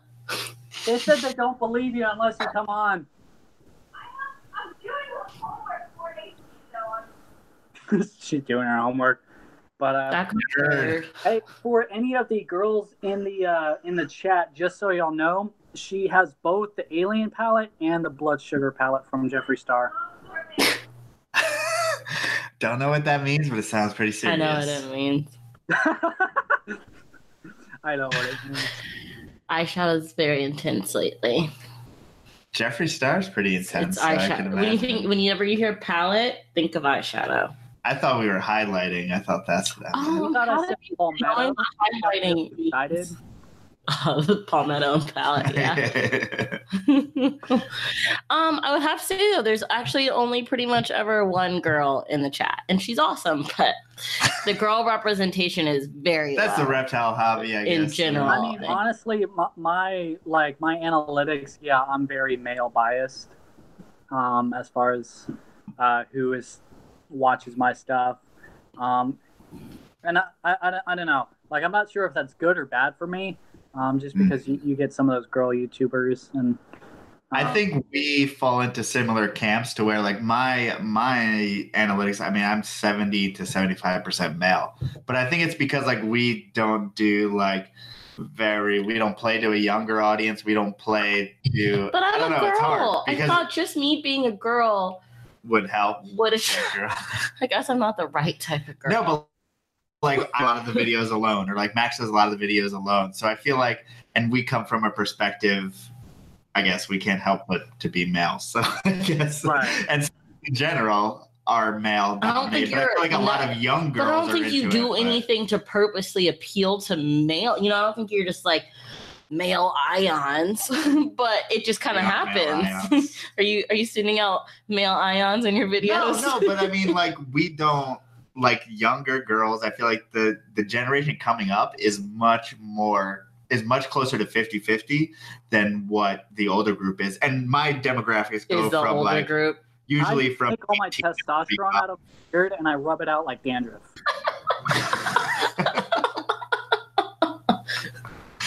Yeah, see, that's an issue. You just ooze testosterone and manlyhood, and females just usually can't handle that. It's all that seitan. What's wrong with Budge? He won't stop licking his mouth. I don't know. I don't know what happened. Well, it's because you left the box of wet food on Max! I love having couples on, even though she's not really on. She's half on. So she might live stream I'm doing stand-up comedy tomorrow night. I'm actually headlining a show in Abilene. And, So you really do have your hands in a ridiculous amount of jars, Max. Like, come on. Yeah, so I don't understand. You know, people who know it, they know, like, hey, he can't always reply at a buck's notice, but, you know, some people are like, why haven't you responded? Why haven't you responded? I'm like, bitch, I'm busy. I'm busy making jokes. Yeah. I'm writing. Get out of here. So I will highlight one of the jokes I'm telling tomorrow night. I was in Best Buy with my girlfriend. She was she was due for an upgrade on her phone, and this woman walks up with a cane, and she has a marijuana shirt on. This woman's like 85, and she walks up and she's like, I was like, haha, nice shirt, and she was talking to the, you know, whatever, and so I decided to, like, you know, tell her nice shirt, and she was like, oh, cool. She pulled out a pamphlet, and apparently It Works has gotten into the CBD game, the, like, marijuana game. Oh, And, like, so now there's a Hemp Works. And I was like, there's a multi-level marketing scheme for freaking you even got the heads in it. weed now? It works. It is crazy. After she's sitting there with this cane, like, talking to us, she leaves, and she forgets her cane.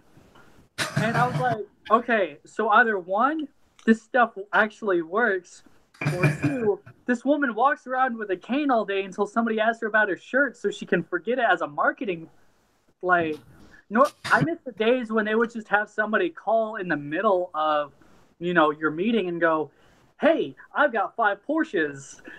You know. No, It Works is, like, insane. That is, I mean, can we tell everyone, like, and I feel like I've told people straight up, like, hey, guys, this is a pyramid scheme. And they'll be like, no, you don't understand. Like, I have a mentor who, like, makes $50,000. It is a pyramid scheme, but if you're making money off of it, why not be in it? $50,000 a year. Why not be in it if you're making money? But not everyone, no one is. Scamming my family and friends and, you know, pushing this on them. Right, they're making money Way off too of many it. emojis. She gets suckered into this shit. She's like, she could join a cult in about 5 minutes. That's all it takes. I mean, the house of Yahweh's right outside of Abilene. That's what. Yeah, like, should be on my West friend Texas was in it, and commune. she knows how I don't get any sleep, and she was talking about that, like, little caffeine drink thing. I don't know. And I did it for a little bit, but then you have to do it for like 3 months to get the deal. Oh, they were coming every month. It is. Dude. There was just energy drinks out the asshole. They were coming in all over. But, like, I don't know, because everyone who I've ever seen who does it posts like, "Oh, I'm making this much money this month, and we get to fly to this place." That's how pyramid schemes work. You act like you're rich. It's a lie. So here's what you do: you go to the Better Business Bureau, and then you go to the Department of Labor, and 95% of their employees don't make minimum wage. What? I guess the people I'm friends with on Facebook are in that fight. No, it's all a lie. Like, there's a whole subreddit called, like, anti-MLM, and it's like somebody, like, posted, hey, I bought all these groceries with this card, and, like, in the card, like, they're covering their card number, but it's like, it shows the first 4, and it shows the first 4 on the receipt, and it goes, that one was paid with a Visa. This one is a MasterCard. Why would you even lie? Oh, my God. So, I mean, I'm like, you know, Yeah. If your business is making more off of like people joining than the actual product that's selling, but and I love it when I'm like in Starbucks or something and people are like, "Hey, you want to be an entrepreneur?" That happens. Yes, it's always at a coffee shop. It's always at a coffee shop. You're on your computer being innocent, and some fucking dude in a suit will come up like he has fucking money. Hey, bitch, want to sell insurance? No. Like what? But it's like I don't know. I'm surrounded by this because I edit podcasts. But also, snakes are pyramid schemes, so y'all can't talk. Ball python. I mean, You're part of I the sell pyramid. more products than I sell employees. So, but you are selling to someone in the hopes that they raise it up and breed it. So it is somewhat similar. I don't hope that because then they're competition later. If like, here's the thing. I don't wish for it, but if they do it, I'm going to encourage them every step of the way. You know, I think what's weird is that your whole business depends on them getting out of it within like 3 to 5. I mean, for us and probably for you too, a lot of it is mostly like the pet market. I mean, for us, it's mostly pets. But when you're in the breeding thing, you're basically just selling off the genes, and then they'll breed it in 3 years, and then they'll sell it or whatever. And I don't know what I have to say about. I don't know. I'm not anti it. I just not anti what? I think it's just more fun selling pets for us. It works for us better. But if you look at the number of people who were involved in like pets, like the number of people like purchasing pets and the amount of money is going up linearly above the cost of, of course, every year of like the people born and the people spending money in the labor force, and above the cost of the consumer price index. So that means it's a growing market. And so as more people, because everyone who has dogs and cats can also get snakes. Again, it's a matter of education. There's a ton of untapped market, so. Yeah, which I think is something that we depend on in a sense, because we're sitting there at a reptile show like, I swear snakes are awesome. This is a corn snake, hold it, everything like that. Right. That's why ball pythons will always have their place. Because that's what sucks. They're so chill. Yeah, because of the mix of their size, temperament, and then you get into more niche markets. You can buy geckos from different people. You can buy giant retics and berms from Ryan Sullivan. If you want to buy a piece of garbage. You plugged Ryan so much this episode. Let's just acknowledge that. Wait, I'm sorry. What'd you say? I said we have plugged Ryan so much this episode. We gotta acknowledge that. Well, we just all love him. Yeah, he's cool. He's still watching. I saw him share his Facebook video. Oh, I haven't seen it. It's about the super dwarfs. Dude, did you edit that or did he? The one where it's like. So I've been talking with him about doing some video editing. He has somebody who comes over, records on a phone. And they kind of record in bulk and then they release segments. I've got my dual cams. I've got that's one of the lights on my lighting setup. And so it's just a matter of going to Elmo.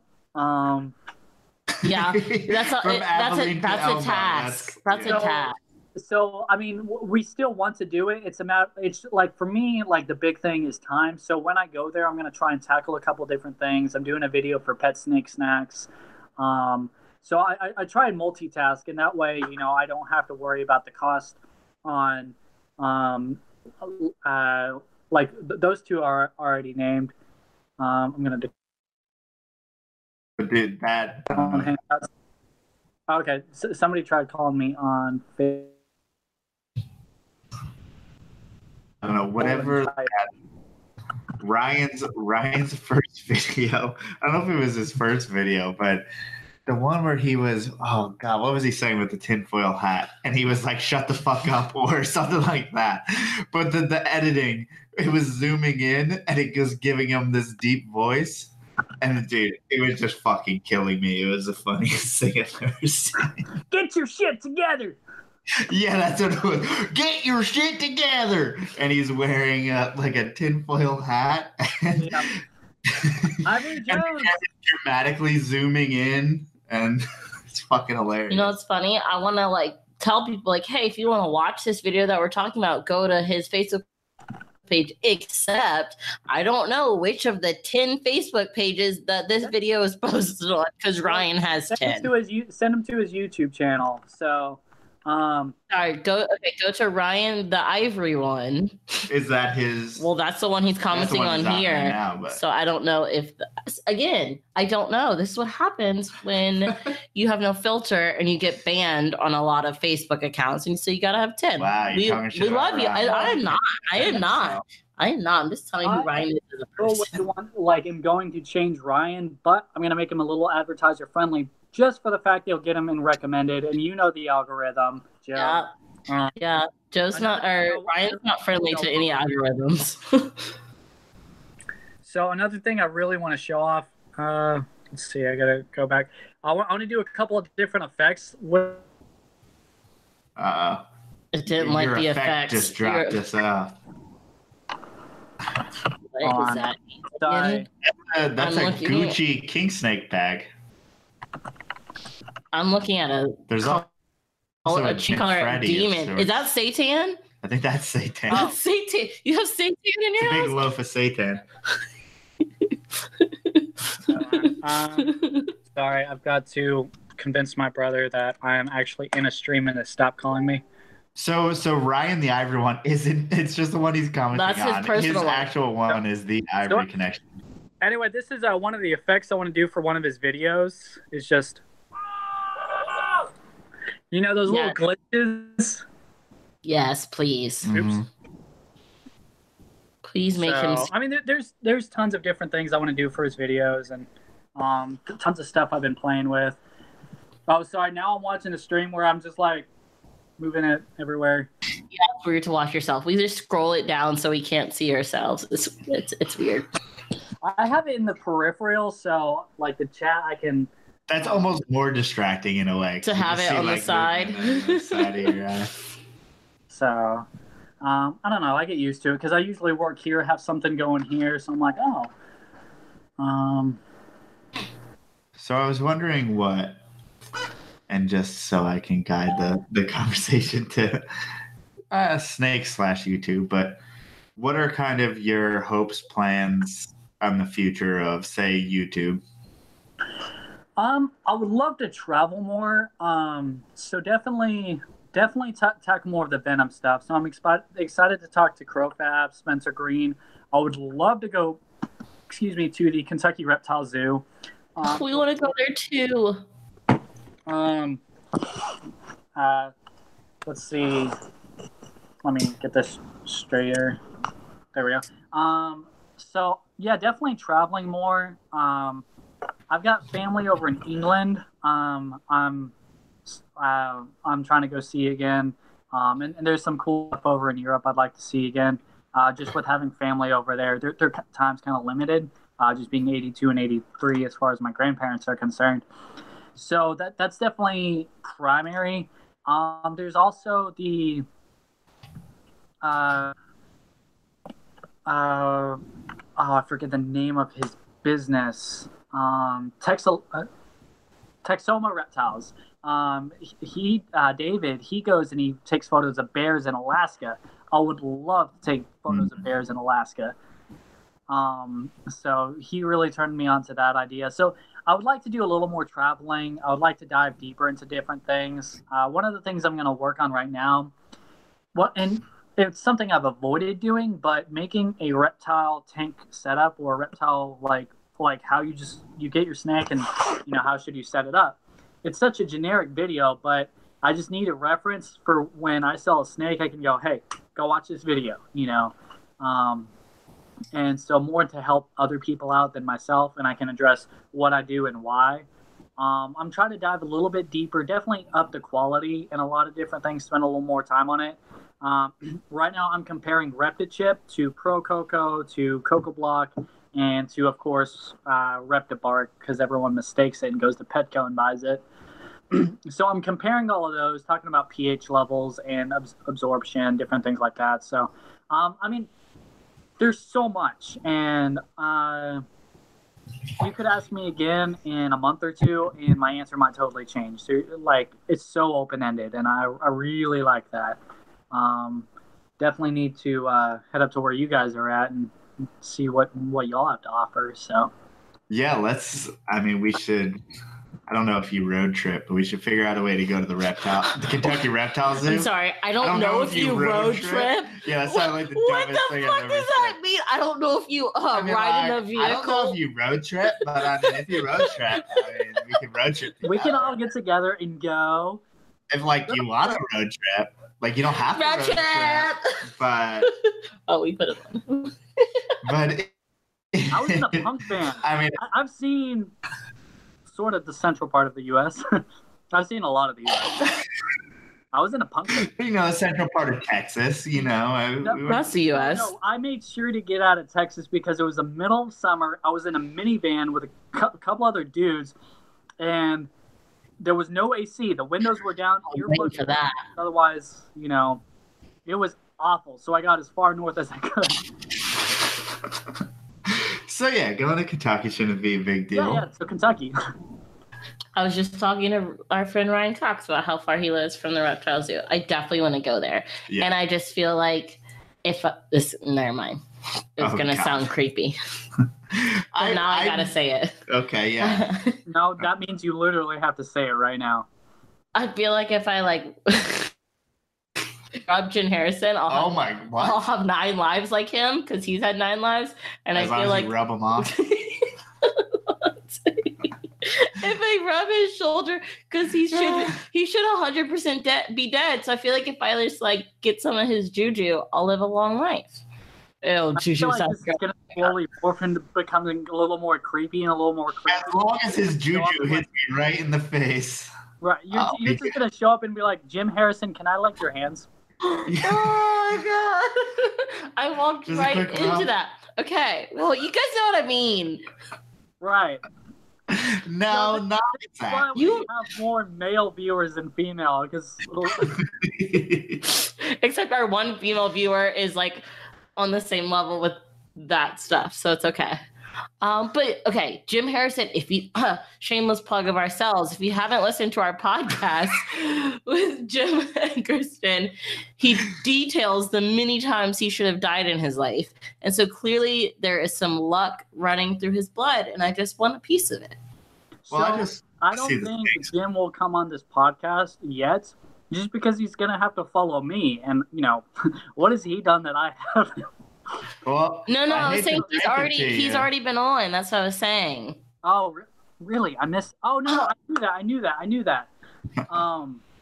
So okay, so we're kind of a big deal, Max. From this podcast, somebody's gonna cut out that clip and blast me on Twitter and say Max thinks he's better than Jim Harrison.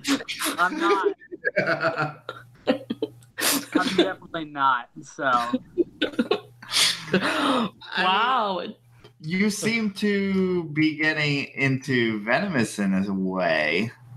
I mean, is that a legitimate as far as what do I want to say? Is that a legitimate interest of yours, or is that part of your job, or is it both? Yeah, I mean, it's just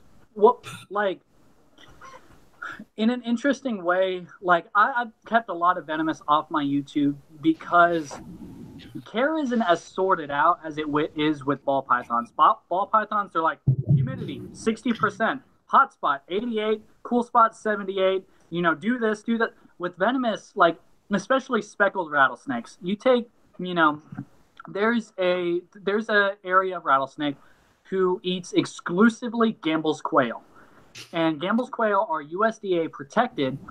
And basically, the snake goes out from under a rock where it dens up, and then it goes 20 feet to under a creosote bush, and it eats these birds. And that's what it does its entire life. So having a snake like that in captivity, you can see them, they won't look twice at a rat, a mouse, an African soft fur, but they'll pursue a gerbil or a hamster. So it's like, but it's a snake by snake basis. Some don't look twice at gerbils or hamsters, and some will take, like I have one that takes frozen thawed mice, and it's such a variable basis to go off of, and some only take lizards. So it's like those aren't as figured out yet, and I love the fact that there's so much unexplored there, and there's so much to learn. Ball pythons, there's a lot that you can do genetically, a lot of your own personal projects. So ball pythons for me, and the morphs side of things is more of an art project for me. Like right now, I have a GHI pastel het albino, and it's a male, and then I have an albino pinstripe, which is also a male. And then I have a het albino female. And rather than trying to get more albinos out of the clutch and breed for the dollar, I wanted a GHI pastel albino. So I might not get it. I'll probably not get it. But I'm breeding for certain things for myself. And it's an art project, to where I can complete collections I like and things I enjoy. And then everything else is just works better in other people's project. And that's why, it goes to them. And as far as venomous stuff, especially native stuff, that you learn about habitat, weather patterns, you research them, you like in the case of the white speckled rattlesnake, I found hiked 18 hours over 3 days to find the first one. And, you learn, should you check confluences? Should you check higher up on the mountain? Should you check the fingers that kind of go up the mountain? And there's a huge learning curve and a lot that's unexplored. And again, long explanation for kind of a short answer, but it's there's a lot to learn there, and I feel like I learn more with venomous stuff as of this point anyway. Yeah, I think it's interesting the fact that it seems like you have a connection with where they come from more so. Mm-hmm. Yeah. Because it's like you obviously go out and find these animals in the wild and love finding, rattlesnakes in the wild and stuff like that. So, is there anything that you take back from those experiences and kind of try to bring them into captivity? I am extremely blessed with the fact, I'm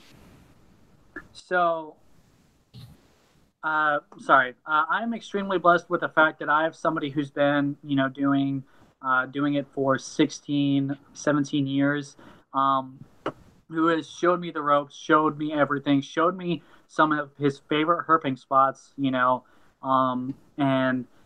because I don't share it, I'm too scared of just pillagers coming through. But he showed me, he taught me most of what I know. And as far as venomous snakes goes, and I've learned the ropes, through him, and I've had that benefit of, looking back, there's been a huge learning curve for me. I'm going to spots that took 5 years to find, with certain species. And, just to jump in the community and have that kind of, I hate to use this term, but clout, I don't have the reputation because I think that takes time, but to have hey, he's learned so much because of this. So now he knows his shit. I've been extremely blessed by that. And so, I'll never act like I've always been a know-it-all because I'm still learning. And, so. Yeah. Is it that, first of all, how'd you first meet him and how'd you guys get connected? So I was doing my YouTube channel. It started out on my iPhone. I was recording little videos, and I was really, really warmly welcomed by a lot of the people. I used to have Truly Blessed Barbershop who would cut my hair once a month just for putting them in a couple videos. DubiaRoaches.com sponsored me for a bit. And it just those people who took a chance on a small creator, not everyone gets that. And don't get me wrong, I'm still a small creator, but but I had nothing. And so I originally just wanted to go film his venomous facility and learn a bit. And he said, well, why don't we go out herping together? And then he was like, hey, I need a tiny guy who's less fat than I am to crawl under houses. And you fit the bill. Right. Which it's so funny because like on a lot of my rattlesnake videos, like people go, "How can you fit under there with balls the size of watermelons?" You know, like all the comments just talk about how big they are, and I'm like, okay, thanks. Proof. Whip them out. Hold on, let me grab my hook. But yeah, no, it's like that. So we ended up talking in person the first time outside of a bar. Like, there was kind of a concert going on, and I was downtown. I was just walking around, and he said, "Hey," and you know, he had been drinking a little bit, and he was like, "You need to come herping with me." And like, I was like, "I'm gonna take you up on it." I was like, you know, I'm definitely gonna do this. And so we went out, found the prettiest Massassauga I've ever seen on that trip, because depending on your locale, as far as I call them mama sausages, rattlesnakes, then you can get real ugly, blotchy brown ones, or you can get some very gray, black and white ones that are pretty pristine. So I mean, you know, right from the get-go, I mean, it's kind of weird. Like, so many pieces just fell into place, and you know, it's kind of like Steve Jobs said, you know, you can never connect the dots looking backward or looking forwards. You know, you can only look to see how you got into where you are, but looking forward, you can't do that. So you have to have some form of faith. And he goes, whether you're Buddhist, Christian, you know, it's like you just gotta have faith that, you know, those dots will connect. And so I try. Yeah, isn't that weird? Like, I don't know what makes a person create a YouTube channel, then I don't know what it takes for that person to keep on doing it consistently. But like, we all have a level of like, this is going to work out, and we're going to keep on doing it, even if it doesn't make any sense. Exactly. So, I mean, I've had YouTubers try and sit there and say that I only do everything to copy them, and I'm like, you know, my first exposure to YouTube was through one of my best friends named Mitchell, and we used to watch Mitchell Davis. If anybody ever watched him, Live Lava Live, way back when, you know, Shane Dawson, when he still had this swoosh cut, and you know, I was like, blogging is really cool. We did a couple blogs together. I didn't really get into it then, just because I was more into orchestra and school, and you know, I was a homeless 16-year-old. But you know, in college, you know, I got, you know, back into reptiles. You know, they've always been a part of my life, you know, since I was a kid. We even had the snake from the movie Anaconda, and you know, one of the real snakes, its name was Hollywood, and that was when I was about 3 years old. So I mean, they've always been a part of my life. But getting back into reptiles, and then I before I did Max's Morphs, I helped Aaliyah start up Catalea's Critters, and then that ended up, you know, we just kind of agreed that we work better independently from each other. So I started up Max and Morphs, focused more on the snakes than geckos. I've done a little bit of gecko stuff, but I mainly focus on snakes. And then as far as the YouTube channel, there was a couple people around me vlogging, and you know, I started looking into it. I really started watching Dave Kaufman early on, from the first moment I saw he was up for the Reptile Report, the video show of the year. Mm-hmm. I went through, and you know, because Aaliyah was up for it, and I watched everyone else's, and I was like, hey, like, that's how I discovered his channel. I was like, this guy's cool. And then when I met him here in Texas finally, I saw him up at Tinley, and so I mean, like, Dave Kaufman was, you know, definitely an influence. But yeah, so I mean, I saw how everyone else was like making videos. He's not the one who says I copy him, but I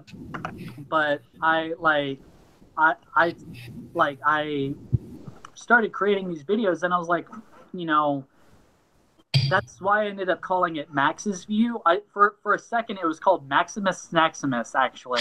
Wow, that's throw it way back. But then I was like, okay, look, this isn't like, with my channel, it's not exactly my stories that I'm always telling. It could be my animals, or it could be this vendor, or it could be like this process. Sometimes it's even my own story, but it's like it's just my view of things, and drop it, good boy. And that was my dog. He's a cute dog. Oh my god. So, but yeah. Oh, so cute. But I think that's an interesting point as far as the fact that, I mean, everyone, as far as YouTube, you start copying people. I mean, like, that's how you start off until you find your own voice. I mean, to a certain degree, you have to be influenced by people, and you need to have that style at first, but then you kind of move on from there. I don't know if you experienced right, the same and you create your own niche, and I mean it's like everyone and their dog did a video room tour. I did that, and then everyone did a feeding all my pets. And I was like, okay, I'm not gonna do feeding all my pets, just because most of my pets are snakes, and so it's like it kind of gets redundant. After so many animals, I won't talk about the one I'm gonna do in relation to that, just because I want to have it first, and then people can copy me. But it's an offshoot of that.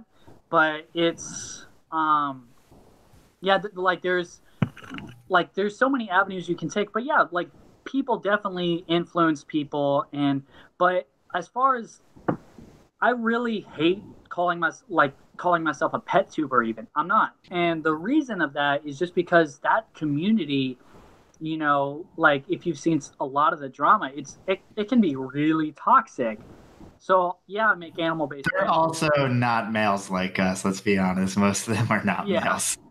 So I mean, I'm not saying that you and I are hot shit. I think you're hot shit. You're cool, but it's. Like there's so much backstabbing and drama in that kind of like small knit community with each other, and it's so stupid.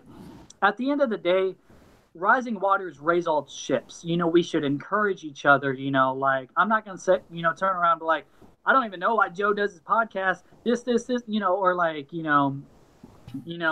I got a DSLR, and then Aaliyah got a DSLR after. It's like, so what? Fantastic. That means each person gets their own vehicle. Like I walked around. I'm working on a Vice promo for Sean for the Herp shows, and I was walking around, and I had my gimbal, and it stabilizes footage. It makes it look smoother. It takes away that handheld look. Danny Mendes saw it, Mzadik saw it, Aaliyah saw it, Zoe saw it. I mean, it's not a small thing that I'm carrying around, and I would love for them to, go out and get one. Like it's not like I'm gonna be like, well, I had it first, And guess what? Filmmakers have been using gimbals for years now, and before that, they were even studying the reptile community, and like a ton of bloggers don't do that. Like Peter McKinnon. I love Peter McKinnon. And it's if he turned around and goes, watches them all the time. Him and Casey. What's up, guys? It's like it's so, and like I mean that's just kind of a toxic attitude. Like I think if your niche, it boils down to if your niche is what that person's looking for, they'll keep watching you, because the numbers say that people will boil down and end up watching a couple of YouTubers that are their favorite. They'll watch some of the other videos, but in the end, it's story over quality. And so, and like, that's why that's something I preach as far as, doing my production stuff, is it's always story over quality. And I can tell that story with quality, but that's off on a tangent.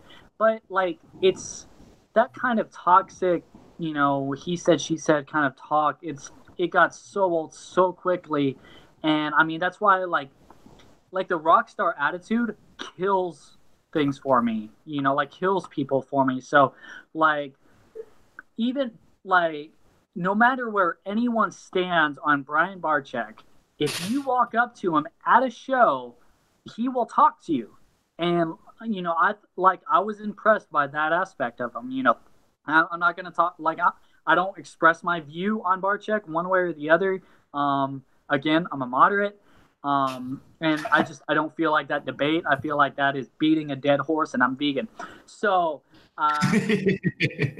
but it's like, like you find out real quick why somebody does something. If they do it for the passion, then they'll stick to it. And that going off of what you said, I think if somebody loves what they do, they'll stick to it no matter what. The money comes second. Like the time and the hours and stuff that you put into it, that I put into it, nobody sees that. And or few people see it, and few people understand it. And those who love what they do, they'll stick to it. And like that's why I have a fucking policy. If they want to just sit there, run their mouth, gossip, different things like that, I spend no time on it. So yeah, I think it's weird probably for us because we don't even. I feel like we're friends with you, we're friends with Aaliyah, but we're also like not in the YouTube community. I feel. Yeah. I don't know if that's intentional or unintentional. I don't care, but it's like we haven't played that game from the beginning, so it's like it's just we're just hanging out, basically. Right, and I hope I didn't phrase it in a way to make it sound like I have animosity towards Aaliyah. Oh yeah. Like we just, we dated, we had a business together for a while, and we don't now. So like she was just somebody who like was around in the beginning of my channel. I was a little bit of an influence, so like I always wish her well, and but the minute even if it was Aaliyah, like if she started to backstab talking, like just the kind of attitude that you see and she's been a victim of, like if I saw that, I don't acknowledge it. I don't. I'm not going to clash with her publicly. The WWE says controversy creates cash, but I'm not going to, I'm trying to think of somebody. I like making Bob Clark jokes because, don't have mites on your table. That's quality of the animal. That's not the person. I don't know the guy. I don't care. But, well, I do care as far as the animals are concerned. But as far as his name goes, that's... I think that's weird, especially because I don't like to talk shit about anyone, but if there's a convicted dog fighter that we're not, please don't get into this again. Please don't get into this again. Stop. Is at the same reptile show as you? Then yeah, I think you have every right to shout them out. Oh, was he there? I'll talk to him.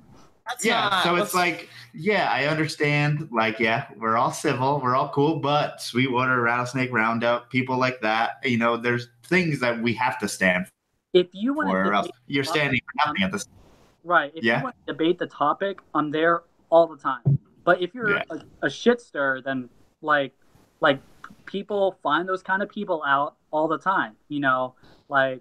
If I say anything negative, it's gonna have merit and it's gonna be on topic. It's not gonna be on the person, unless it's like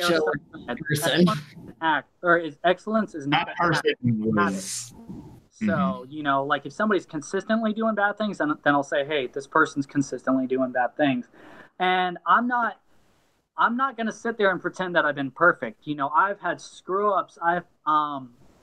I can only go into so much on this topic, but I've had a bank hiccup where I deposited into an account and then it didn't show up and in their account, and I ended up having to pay out of pocket to like pay this person back, and it was a headache and a half, and like it made my name look bad, and so it's like. But and then and my mistake there was lack of transparency. I didn't talk to this person so much and like about what was going on. I was just trying to keep it, keep it under wraps. And so yeah, I've screwed up. That has nothing to do with this FBI case. That, by the way, it's just like you have your hiccups and you have things that go on like so every so often, and you just kind of like everything I do, I try and do the best I can. And, I would say my biggest weakness is definitely time. Time, well spent, like time put, and it gets really disheartening when you put so much time into something and to just kind of watch it fall.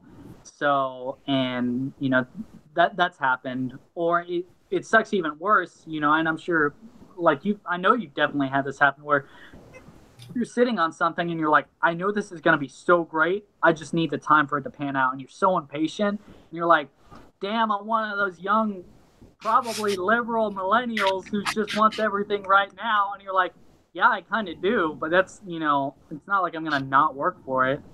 I'm just like, I just want to eat sometimes. Yeah. Let's pay rent this month. I'm not asking for too much here.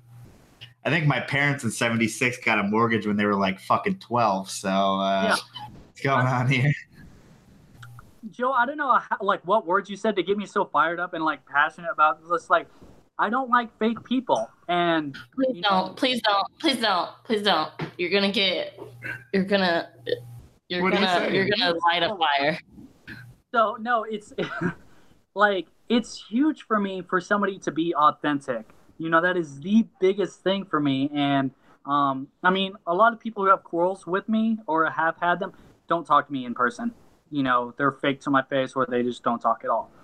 And, I mean, if you're doing what you're doing and you stand for something you believe in, yeah, you're going to have people who don't like you. But it's,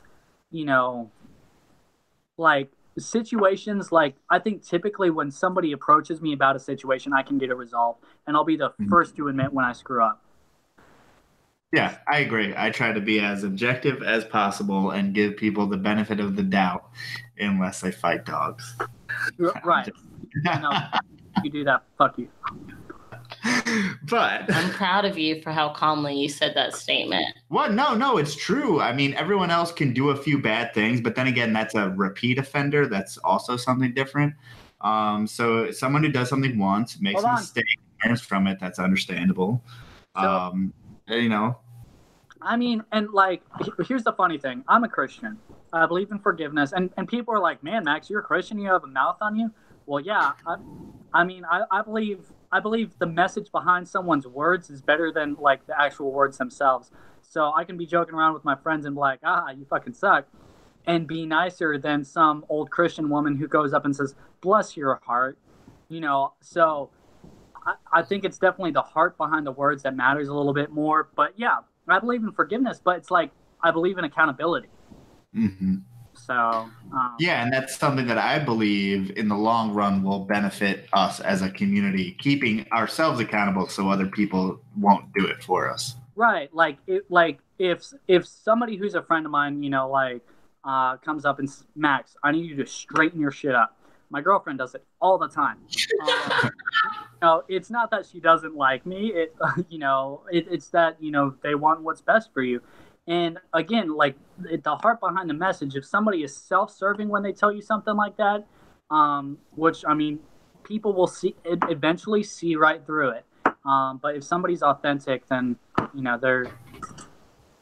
So, again, I say this, but I'm like, if anybody goes through any sort of my personal life, they're going to know I'm not perfect. But I do my best, Everyone. But we got you here within overtime. On short notice, and we've kept you way over time. Oh, I didn't even notice. Well, that's good. So where can people get? She's like, Joe, I'm hungry. I mean, that's pretty much how this podcast we ate before, but I do also. We have ice cream cake in the freezer, and I'm thinking about it. So. Nice.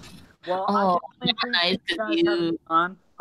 Like, you're awesome to talk to. I love doing these live streams, and I love rambling. Yeah, I appreciate you being here. Making good jokes. And it's easy when you have someone that you know in person to talk to in these. Like, sometimes podcasts can be a little bit formal and you can be a little bit nervous off the bat, but having someone who you talk to sometimes is super easy. And once again, I appreciate you coming on, and I implore everyone to check you out. So where's the best place for them? Sorry, that's what I was gonna say. Where's the best place for people to reach out to you? I would say you can reach me. I have Max's View on YouTube, or I have Max's Morphs on Facebook. I also have maxproductions.net. If you go there, you can find all my contact information. And then, reach out to me anyway. I am always happy to talk. So if it takes me a minute to get back to you, then just know when I do get back to you, then I will be there to engage and talk. But yeah.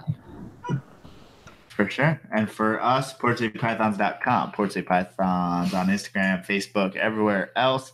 Podcast from the ground up. You're listening to it. If you are on download, then you can check out the video version. The streams live on YouTube, typically on Mondays or Tuesdays at 7 p.m. Or if it's like today, it is on Thursday at 8 p.m. Eastern. So that makes sense, right? You guys can figure it out. Yes. Maybe not. Sorry about that, but and it's also available for download. Yes, t-shirts available, snakes available, Patreon available. Also, if you're in the Philly area, we will be at Hamburg on Saturday, not bending, just hanging out. Most likely, he will be walking around, and I will be in a chair at Matt Minatola's table. And if anybody sees him there with a gimbal, just know it's because of me.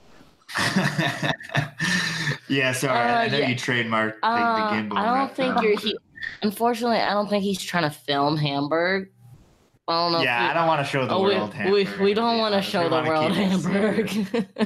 It's not something we really want to show off. It's in the same venue as a Sweetwater Rattlesnake Roundup, I think. Pretty much. The same exact venue. Type of thing.